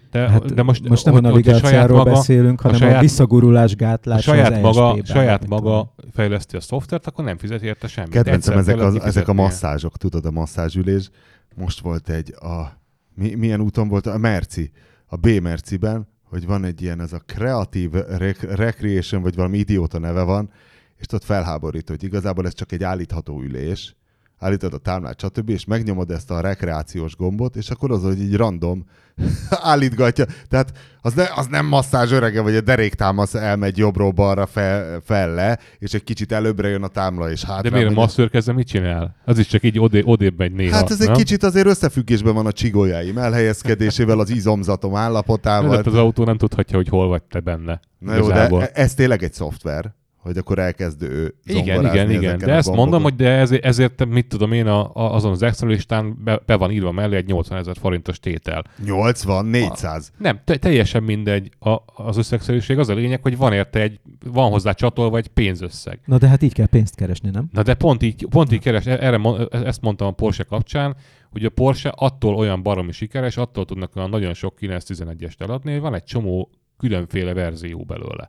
Ilyen alverziói, amivel megpróbálják letapogatni azt, hogy kinek mi kell, és mindenki választott magának egy hozzá közel álló variációt. Holott igazából a szupergazdaságos tényleg az lenne, hogyha egyféle lenne az autó, és az is fekete. Tehát a Fordnak igaza volt annak idején, nem kell semmiből különböző, mert meg lehet találni azt az optimumot, ami az emberek 90%-ának megfelel. Tehát valószínűleg ezüstszínű lenne egyébként, az illető autó, lenne benne mindenféle extra, mindenből a legjobb. Hát Harry Ford idejében ez még a fekete volt. Teljesen mindegy. A régi ezüstmetál a fekete volt. A lényeg az, hogy meg lehet találni az optimális verziót egy kis kutatással, szerintem nem is kerülne sok pénzbe, csak azt a 10%-nyi vevőt vesztenéd el, aki hajlandó többletpénzt fizetni. De igazából annó, amikor a Ford T-modell ugye forradalmasította az autópiacot, onnantól kezdve ugye, hogy Harry Ford találta ki azt, hogy megfizeti a melósait olyannyira, hogy még azok is tudnak venni tőle T-Fordot, tehát hogy ő ezt nagyon okosan kitalálta, akkor ugye még az volt, hogy az autó csak kielégített egy ilyen szükségletet, hogy te szeretnél eljutni A-ból B-be a saját eszközöddel, ami erre szolgál. Előtte erre volt a lovaskocsi. Tehát így van. És ez sokkal jobb volt, mint a lovaskocsi, mert nem kellett csutakolni, meg patkolni, meg ilyenek. Meg nem döglött meg 2 év után, ha túlhajszoltad. Így van. És ugye ma már az emberiségnek az autó az egy picit, hogy mondjam, tehát hogy a szükségeinél kicsit többet vásárol belőle az ember. Tehát jóval többet, és ugye egy Porsche az meg már valóban nagyon sokkal jóval több annál, ami egy valódi szükséglet. Mármint, hogy tehát a helyváltoztatás. Az egy más kérdés, hogy egy Carrera 2 alapizében az egy annyira fantasztikusan jó autó, hogy az hihetetlen. Tehát, hogy oké, hogy lassabb, mint a Turbo vagy a GT3 Hát RS, ha csak az elméletét nézzük, akkor tulajdonképpen az emberiség szempontjából elég lenne egy Suzuki Alto-szerű valami. Na jó van, azért annyira ne hagyjuk le. És akkor, hogyha a családod lenne, akkor kapnál egy Focus kombi-szerű dolgot. Direkt mondok csak szerű dolgot, mert hogy valami, ami egy ilyen átlagos jószág, és kielégíti azt a szükségletet, hogy te eljussál mindenki családot alapítana, csak hogy az Altóval ne kelljen egyébként. Hát valahogy ösztönözni de valójában nem lenne elég arra, hogy eljuss A-ból B-be? De abszolút. Tehát jó, de hát hogyha ez az egész energia maszlag, amit itt most ráerőltetnek az autózásra, igaz lenne, akkor meg az lenne, hogy mindenkinek ilyen moped autókkal kéne járni. Óriási kedvencem, hogy mindenki beszél ezekről az iszonyatos lóerőkről, és hogyha meg a mobilitási igényeinkhez illő teljesítmény szükségletet nézzük, akkor 30 lóerő bőségesen elegendő bárkinek. Hát nem, a BMW M760 Li 610 ló, és folyamatosan írtam műszerfalom hány lóerőt használ, és az autópályán az M3-ason 130 tempomatnál folyamatosan írt, hogy 90. 90 ló vitte ezt a böszmeteget. Mert a klíma nehéz, az egy nehéz klímás, nagy homlokfelülete autó, egy kicsi, könnyű tudom, tehát ez azért mondom, ez egy extrém példa. 100-as tempónál állandó sebességnél 30 lóerőnél többet nem kér. És akkor soha. Felhívnám a figyelmet a Shell Marathon kinder tojás típusú jó, de most arról beszélünk, hogy a valódi életben valóban használati tárgyat. Jó, de megtévesztheti ez a politikusokat, akik elhiszik, hogy 1 liter benzinnel el lehet menni 2000 kilométert. Tehát, hogy hát ezek azt hiszik, hogy hozunk egy törvényt, és akkor az úgy lesz. Tehát itt az de a nem tévedés... lesz úgy, mert akkor becsapják őket, látod? Jó, de az Európai Parlament 700 képviselője, az tudjuk, hogy Magyarországról KG Béla, Deutsch Tomi, meg az idióta, nagyon hülye jobbikos csaj, aki most félig átült a A Fideszbe. Dúródóra? Nem. A Baló Balóné, igen, Aha. ex-Balóné, akinek az a zseniális videója van, nézzétek meg a YouTube-on az Egy nap a munkahelyen, amikor elmegy egy cigánysorra szörnyűködni, és a tinédzserek hülyítik azzal, hogy ott patkányt esznek, és ők testépítők akarnak lenni. Na, és ezek szavazzák meg a szigorításokat. Na, de az extrákra visszatérve, hogy az is egy kérdés, hogy azért az extra az, amivel pénzt kereshet az autóipar, tehát hogy hagyjuk-e pénzt keresni, hasonlóan, mint hogy az autószerelő, aki megkapja az alkatrész kedvezményt a lángautótól meg a Bárditól, azt a 40%-ot, amit nem ad át neked, és el is titkolja, és úgy adja elő, de hát valójában szívesebben fizet ki az ügyfél annyi pénzt, és hogy a szállodaiparban ugye régebben azon kerestek a fizetős tévén. Tehát ha meg akartál nézni egy filmet, egy Terminátort, akkor külön fizetned kellett a csatornán. Az ugye megszűnt nagyjából, bejött az internet. Akkor egy ideig pénzt kértek az internetért, most már nagyon ciki pénzt kérni az internetért, de valahol a működési költségüket elő kell teremteni meg a profitot, úgyhogy most nem is tudom, hogy hova építik be a szállodák azt a pénzt, amit addig a pornócsatornákon megkerestek. Hiszen most már az ingyenes internettel nézed az ingyenes pornót a saját laptopodon, de a szállodának hiányzik a költségvetéséből az a pénz. Hát nyilván megjelenik máshol. De hát, hol? Hiszen nem lett drágább a szálloda. Kitalálnak Hát a új minibár, nem tudom, szolgáltatásokat, igen. Tehát, drágább lesz a Snickers, a minibárból, akármi. Akkor nem veszed meg. Tehát a minibár eddig is volt. Tehát engem mindig aggaszt, hogy vajon mi van a szállodában, mióta Engem nem nem keresnek aggaszt, se a az PTV-n. Egyébként meg ez úgy néz ki szerintem, hogy a szállodának az alapárában benne van az ő haszna azért. Nem Tehát lett ezek ilyen plusz dolgok. nem Tehát, drágultak meg a szállodák. ez a haszonkulcs növelés. Amikor nem elégszedett meg a 80%-os profittal, hanem kell a 90. Ez itt arról szól. Na várjál, folytatódik ilyen típusú verseny, és az autógyártásnál is az van, hogy azért nem kell félteni egyik autógyártót se attól, hogy hirtelen tönkre Hát megy néha igen, mert az működés. Opel-lel például mi történt, nézd csak De az nem... Opel-lel az történt, hogy egyszer valaki hozott egy nagyon rossz döntést, és azt gondolta, hogy ő évi 2 millió Astrát fog eladni. És évi 2 millió Astrát soha nem adott el, mert ezt a számot úgy találták ki, hogy ránéztek a grafikonra, és azt mondták, hogy 3 év múlva szükségünk lesz a 2 millió autóra, mert annyira durván növekszünk. És aztán nem durván növekedtek tovább, hanem jött egy recesszió, és hirtelen felére esett az eladás vissza. És ott álltak a kiépített 2 milliós kapacitással, úgyhogy 1 milliót sem tudtak eladni a típusból. Ez kb. A G-Astra közepén. És azóta azt nyögték, hogy nem ez tudtak... még a G-Astránál volt? Igen, azóta azt nyögték, hogy De várj, ez nem a hogy nem 2008-as tudták... válság volt akkor. Nem, ez egy korábbi válság volt. A 99-ben volt utoljára nyereséges az Opel.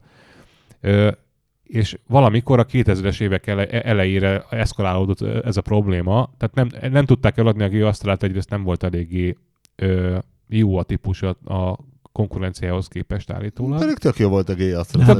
Tök jó volt a G-Astra, de a saját konkurenciához képest nem volt jó. Nem volt elég jó. Én konkrétan a G-Astra bemutatóján voltam először Frankfurtban, és akkor egy időben, mindig volt egy időszak, amikor egy időben jött ki a Golf meg az Astra.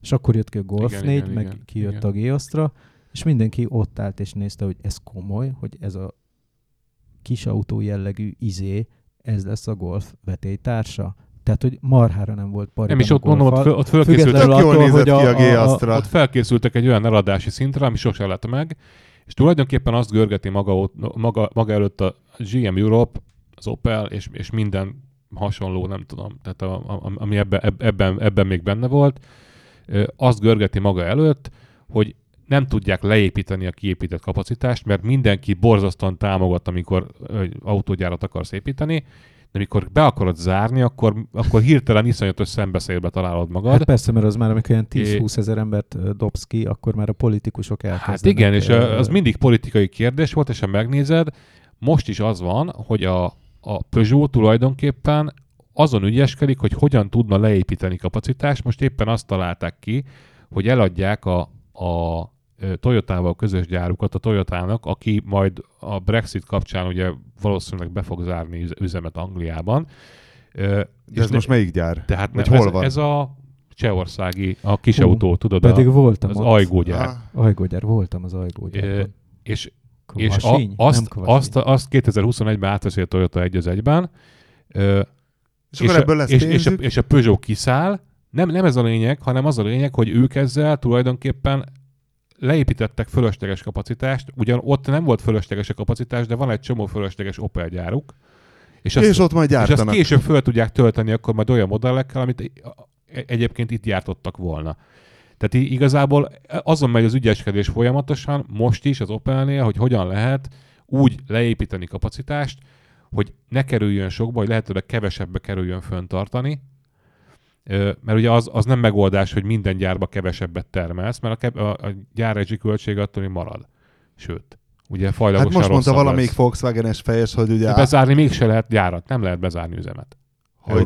Hogy sokkal kevesebb munkásra lesz szükség a villanyautógyártás felfutása, lehet, hogy még pont nálad olvastam, és hogy a nem tudom 2020-2025, és nem tudom, nagyon sok százalékkal kevesebb munkásra lesz szükség, de hogy kirúgni nem kell senkit, mert pont annyian mennek nyugdíjba, és hogy nagyjából ki van sakkozva, hogy nem fognak fölvenni munkásokat. Csak az egésszel a probléma, hogy egy gyárbezárás az mindig feltűnő.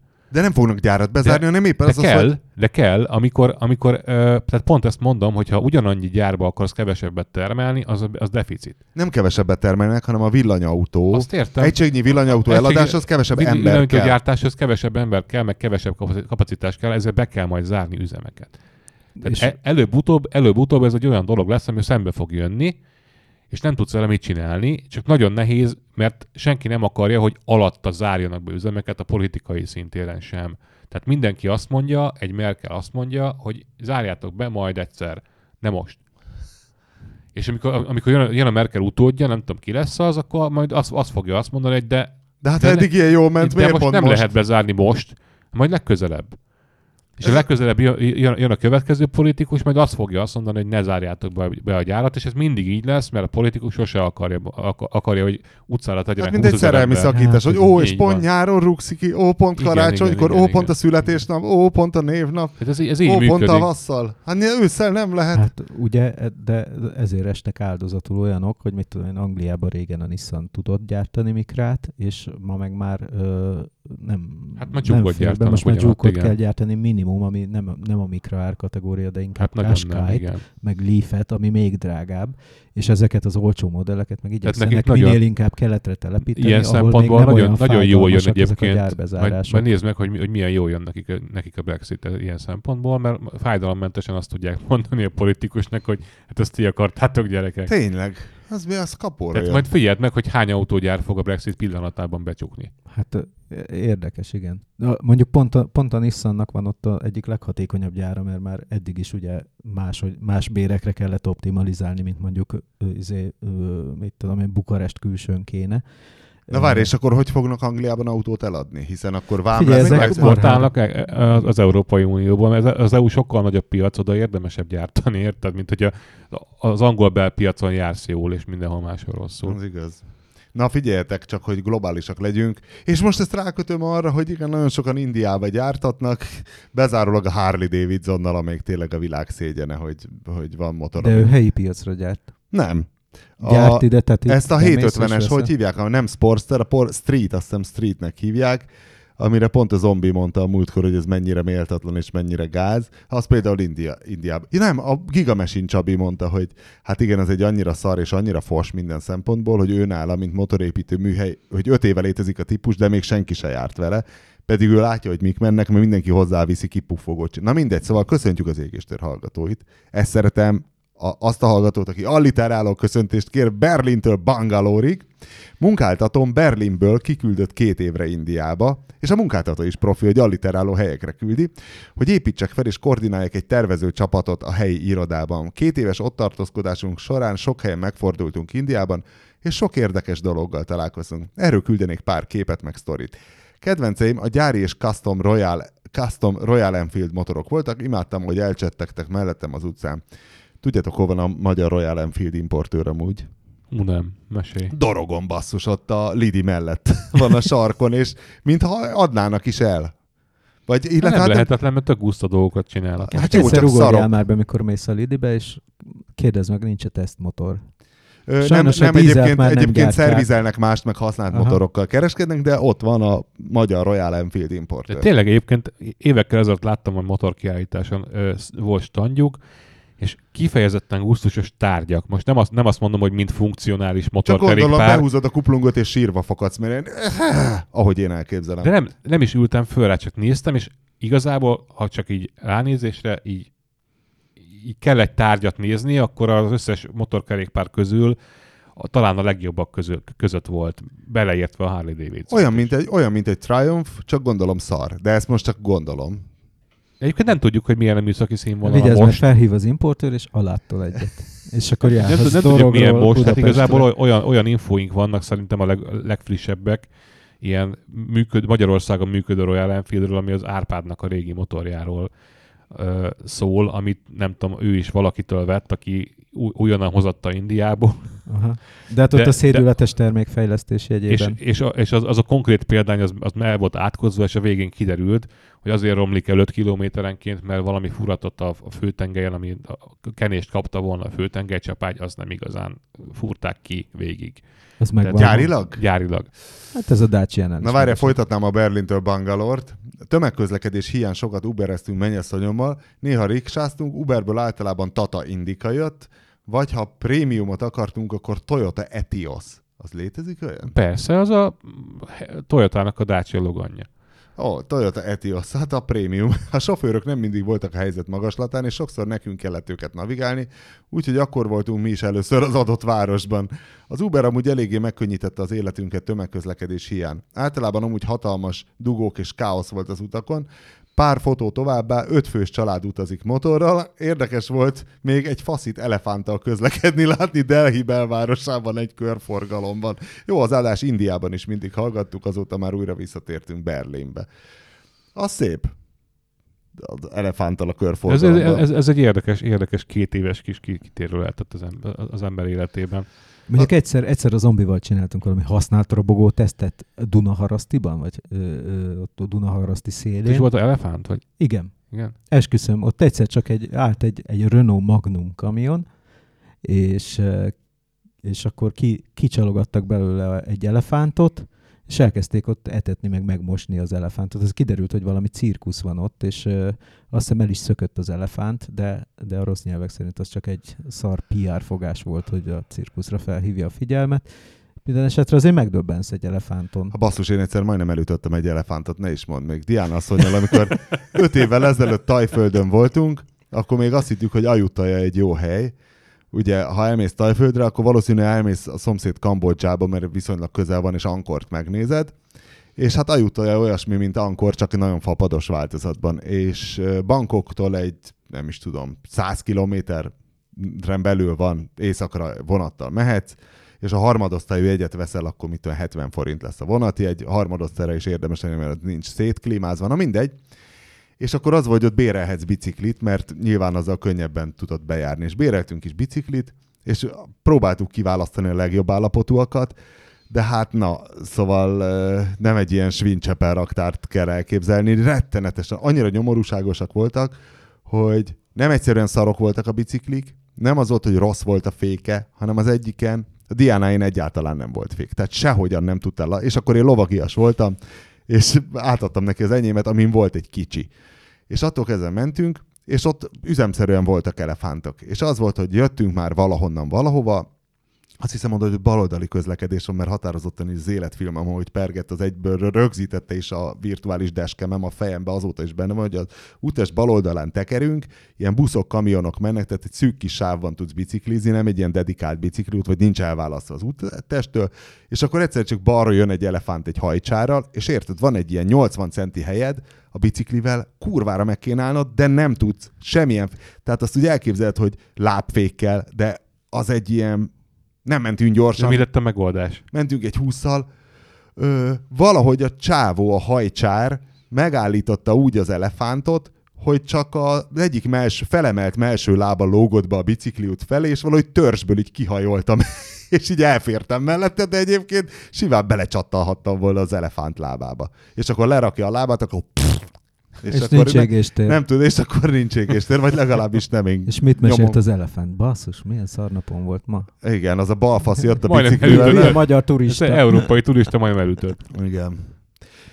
Tegnap volt még egy érdekes, transzcendentális élményem. Egy olvasó, hallgató, néző ajánlott hogy ne adja ide, Fülöp-szigeteken nyaralt, és vett egy Polisz napszemüveget, és ahhoz volt egy repi bögre, nem kell lát, mondom, de persze, örökbe fogadom, és kihozta az Aeroparkba, és mellékesen mondta, hogy hát mert ő Amerikában dolgozik, és most nem tudom, csak véletlenül van itthon, és hát nincs autója, csak a faterjáéval jár, amelyik egy Lada Kalina.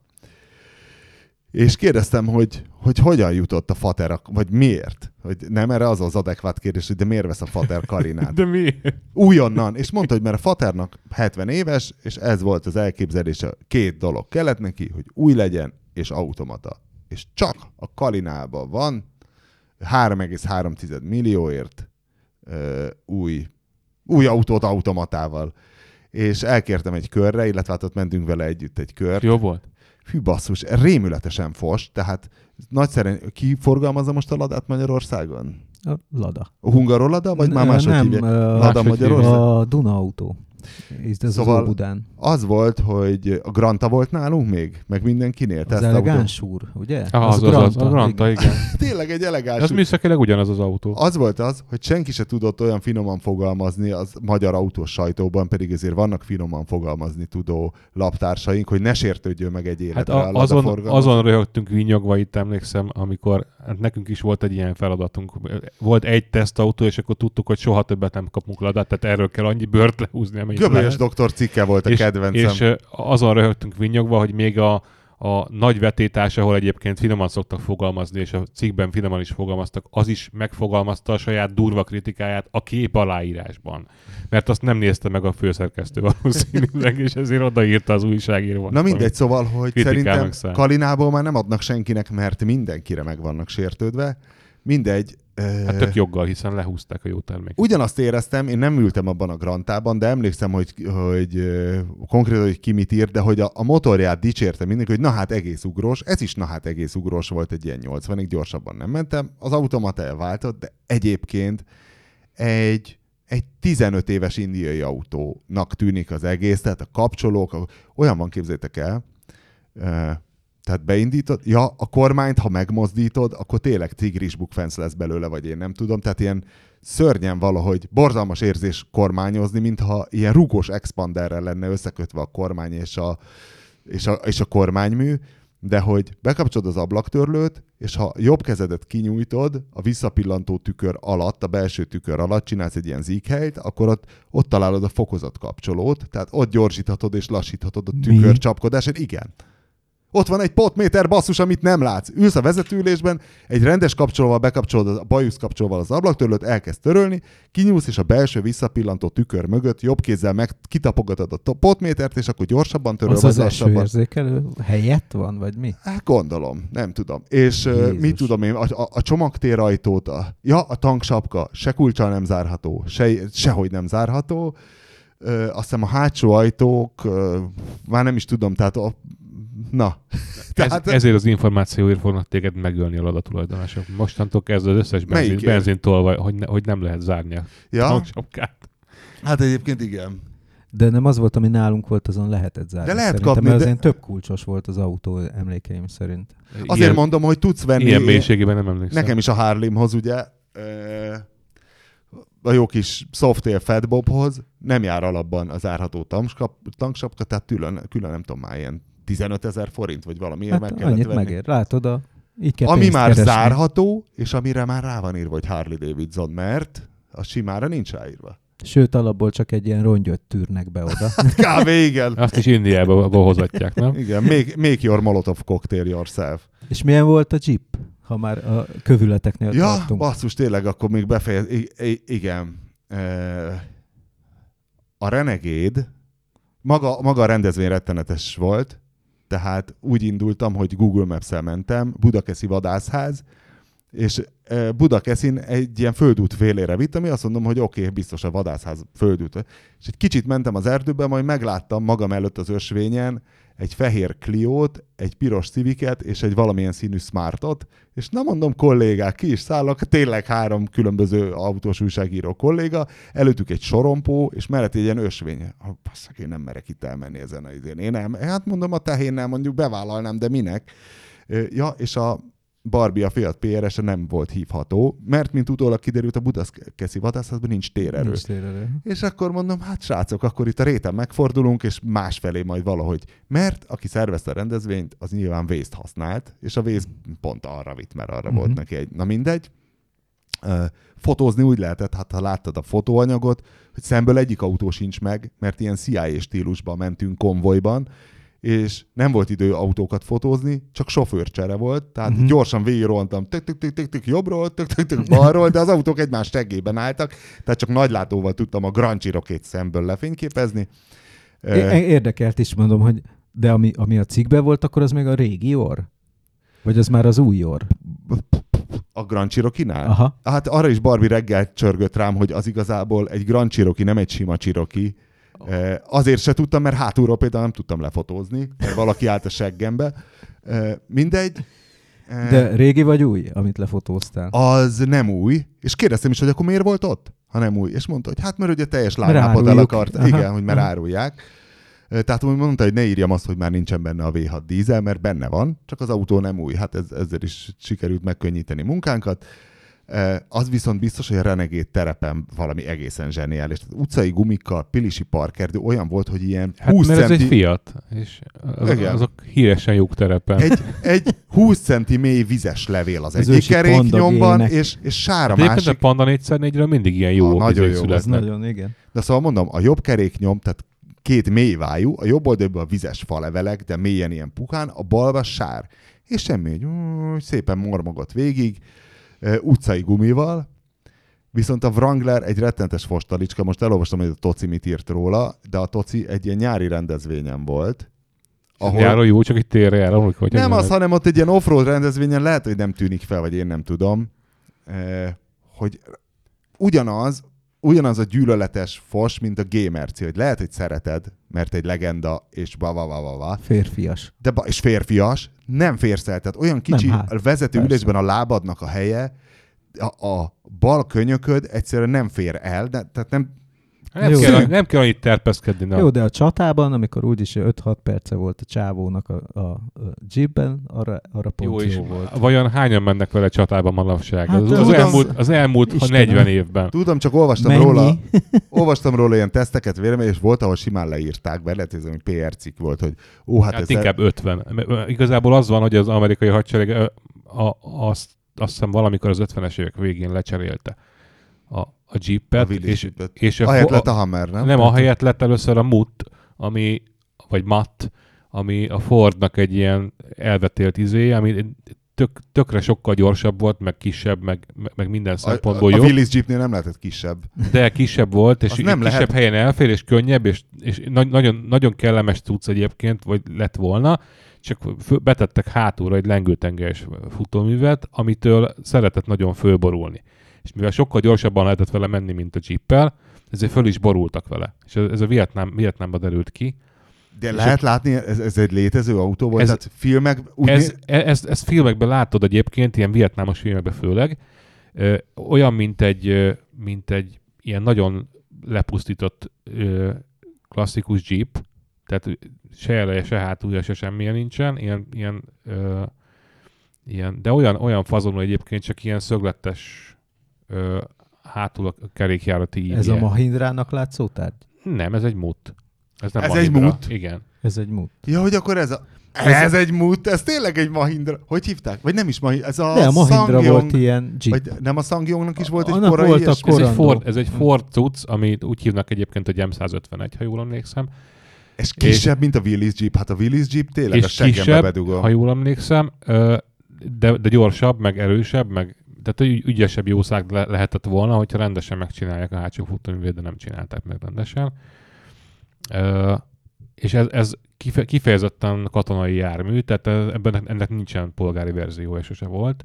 Úgy került forgalomba, amikor leszerelték őket, akkor nagyon sok kikerült ilyen nem zárolt jelleggel Amerikában is forgalomba. És aztán hát valamikor 80-as évekre megcsinálták a futóművét is, tehát ami most fut belőle, az már biztonságos valószínűleg. Nem tudom, hogy na várjál, ide. Ja igen, azóta nincsen katonai felhasználása a Jeepnek gyakorlatilag.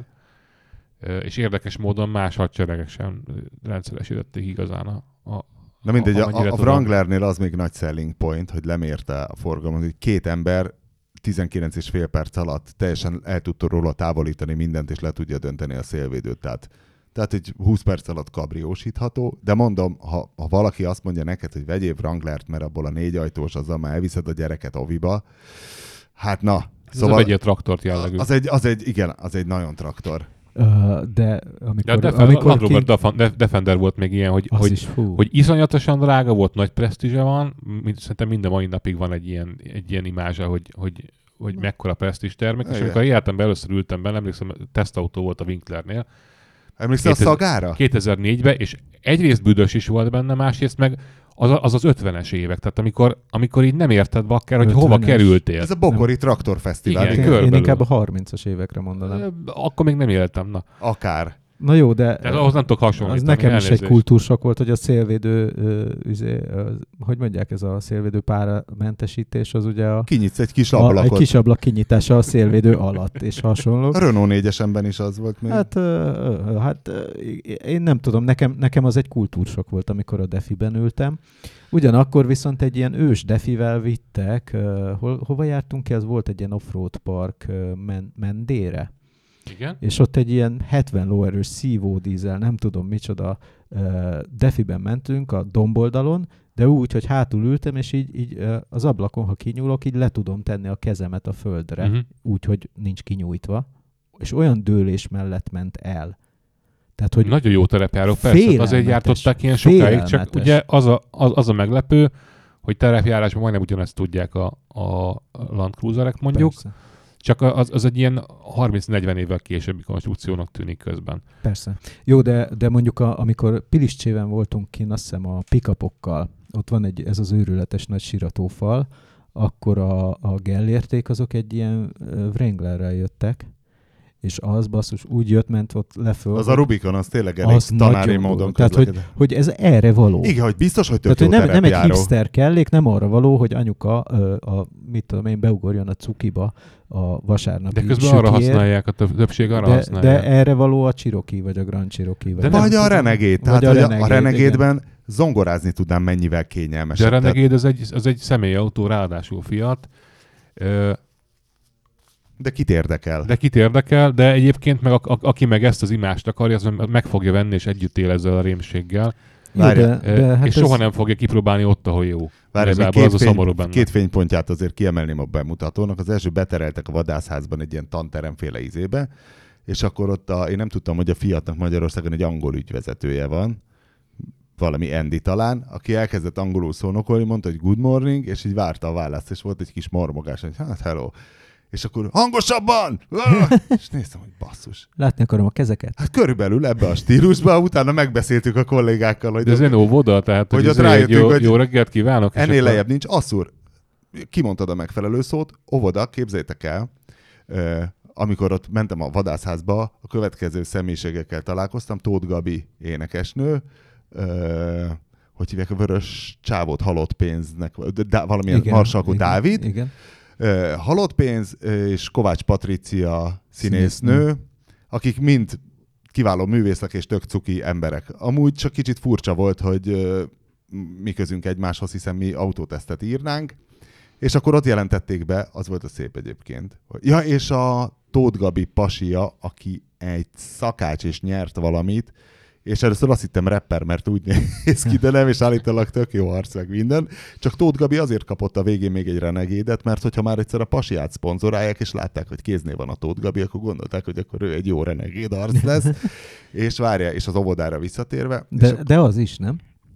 Tóth Gabi. Mi van vele? Hát jó Renegade arc, nem? Abszolút, tehát igen, csak hát azért basszus, én ezt nem így kommunikálnám, hogy hát ha már egyszer észrevettük, hogy a pasia ott van, és ő lett az arc, és ja, hogy ez úgy volt, hogy adjunk már neki és akkor adjunk már neki is egyet, igen, szóval ez így szerintem hülyeség volt ebben a formában, na mindegy, és akkor az volt, hogy és akkor gondolta a Jeep Magyarország, hogy akkor legyen valami jótékonyság, és akkor, hogy elmegyünk, és adunk a gyerekeknek Mikulás ajándékot a Perbáli óvodában. Na most sikerült ugye Magyarország egyik leggazdagabb településének Basszus, olyan az óvoda, én a Madarász utcai óvodába hordom a gyermeket, ami egy viszonylag jó, én átlag budapesti óvoda, na most ahhoz képest öregem, ez a SpaceX főhadiszállása volt a perbáli óvoda. Még nekem is valaki próbált a kezembe nyomni egy zacskó mackót, hogy osztogassam, hát mondom, köszönöm.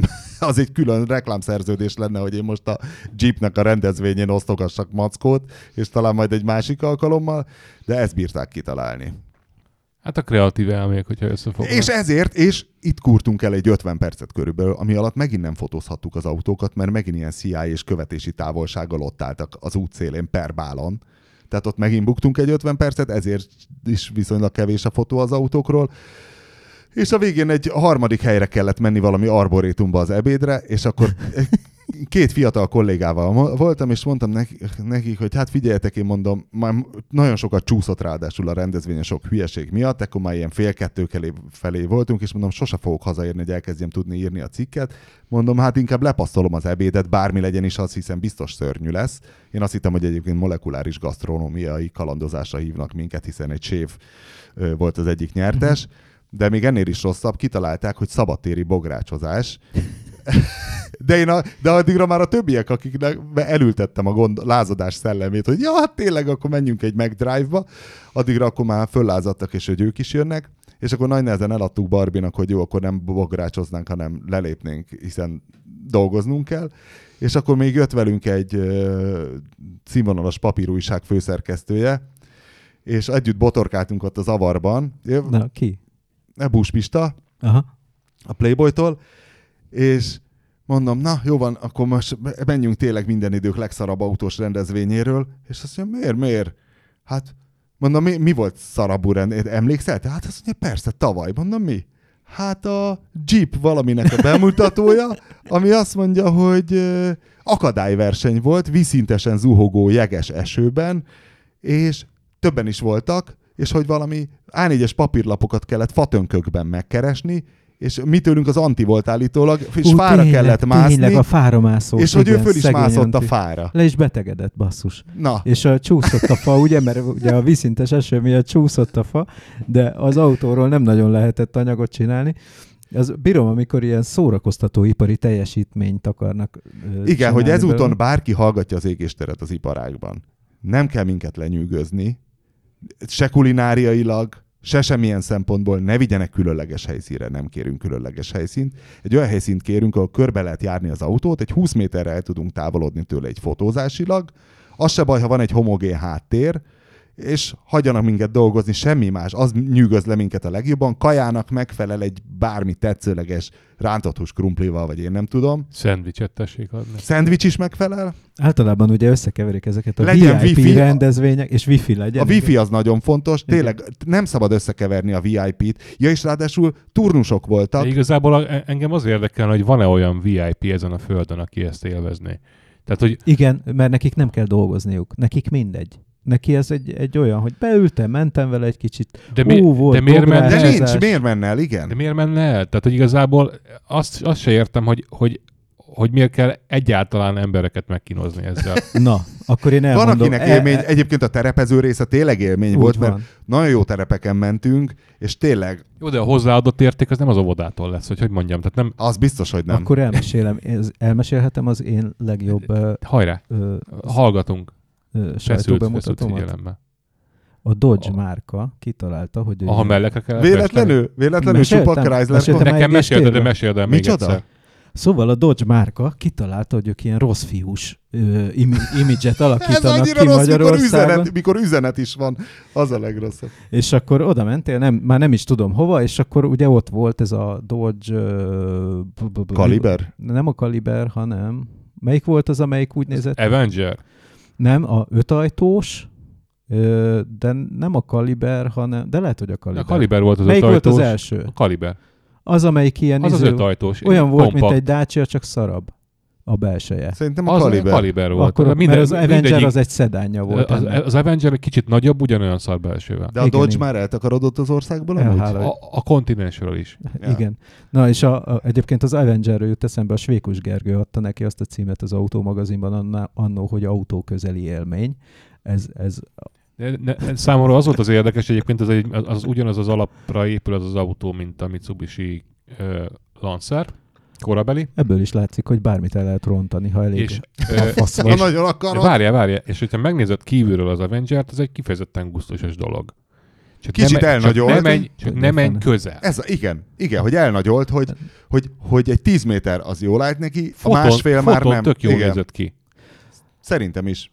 Tehát alapvetően nem volt rossz. Na de az élmény részét meséld már. Igen, mi volt És akkor bementünk a terembe, és akkor mondták, hogy hát most van egy sorsolás. A sorsolás lényege az, hogy a szemben felsorakozott felül ruhát nem viselő hölgyek közül nyertél egyet.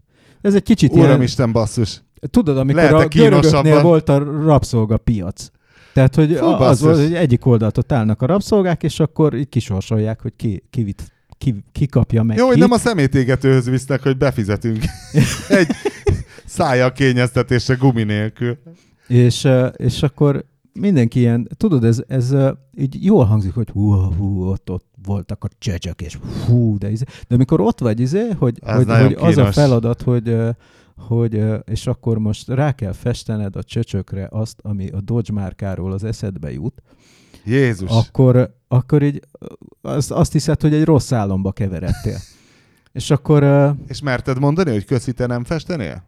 Vagy papírkutya voltál? Papírkutya voltam, én 5 ecsetvonással próbáltam megoldani a dolgot, és egy nagyon ilyen kedves lányt nyertem, de hát mindegyik nagyon kedves volt, és nem tudtuk, hogy ki van jobban zavarba, ők vagy mi.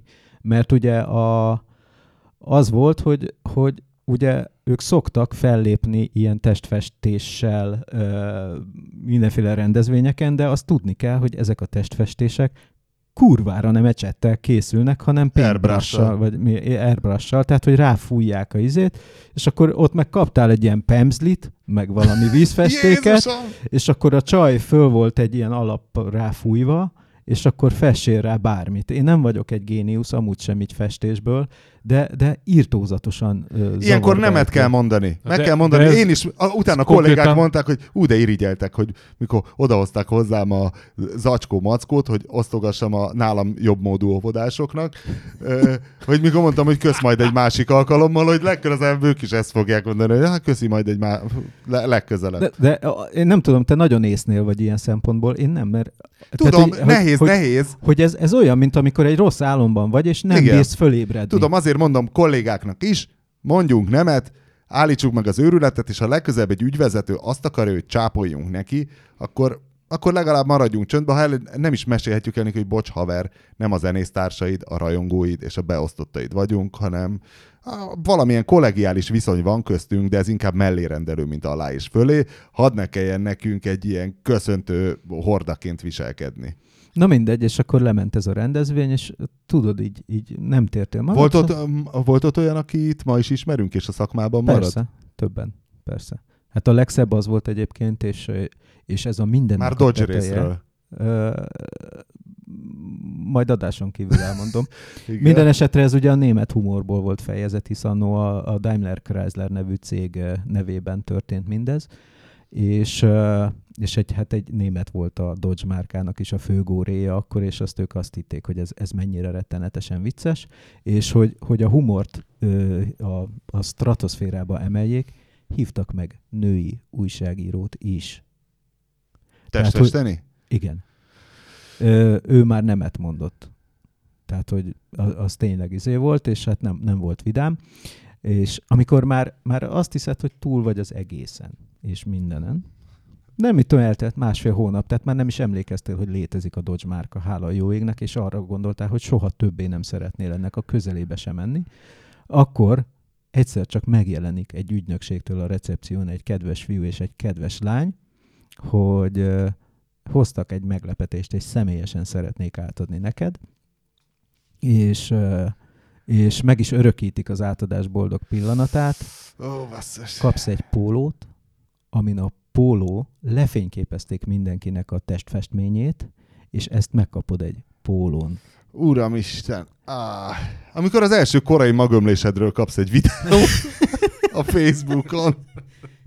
Tehát, hogy azt hiszem, hogy én nem sírom vissza a Dodge márka autóit, különösen azért, mert egy írtózatos, egy igénytelen fostalicskák voltak. Ezt egyébként a dolog autóipari vonatkozására vagy rátérve egy pillanatra, ez annak idején azt mondták, hogy mint kiderült nem volt igaz, hogy annyira fogják adni a kalibert, mint a Golfot. Uh-huh.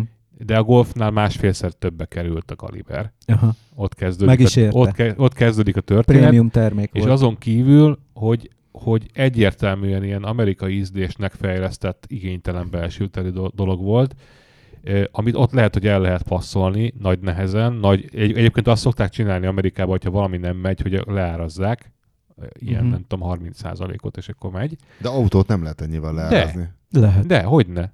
És buknak rajta. De eladják. De még mindig kevesebbet buknak, mint ha ott áll az udvaron. Igen.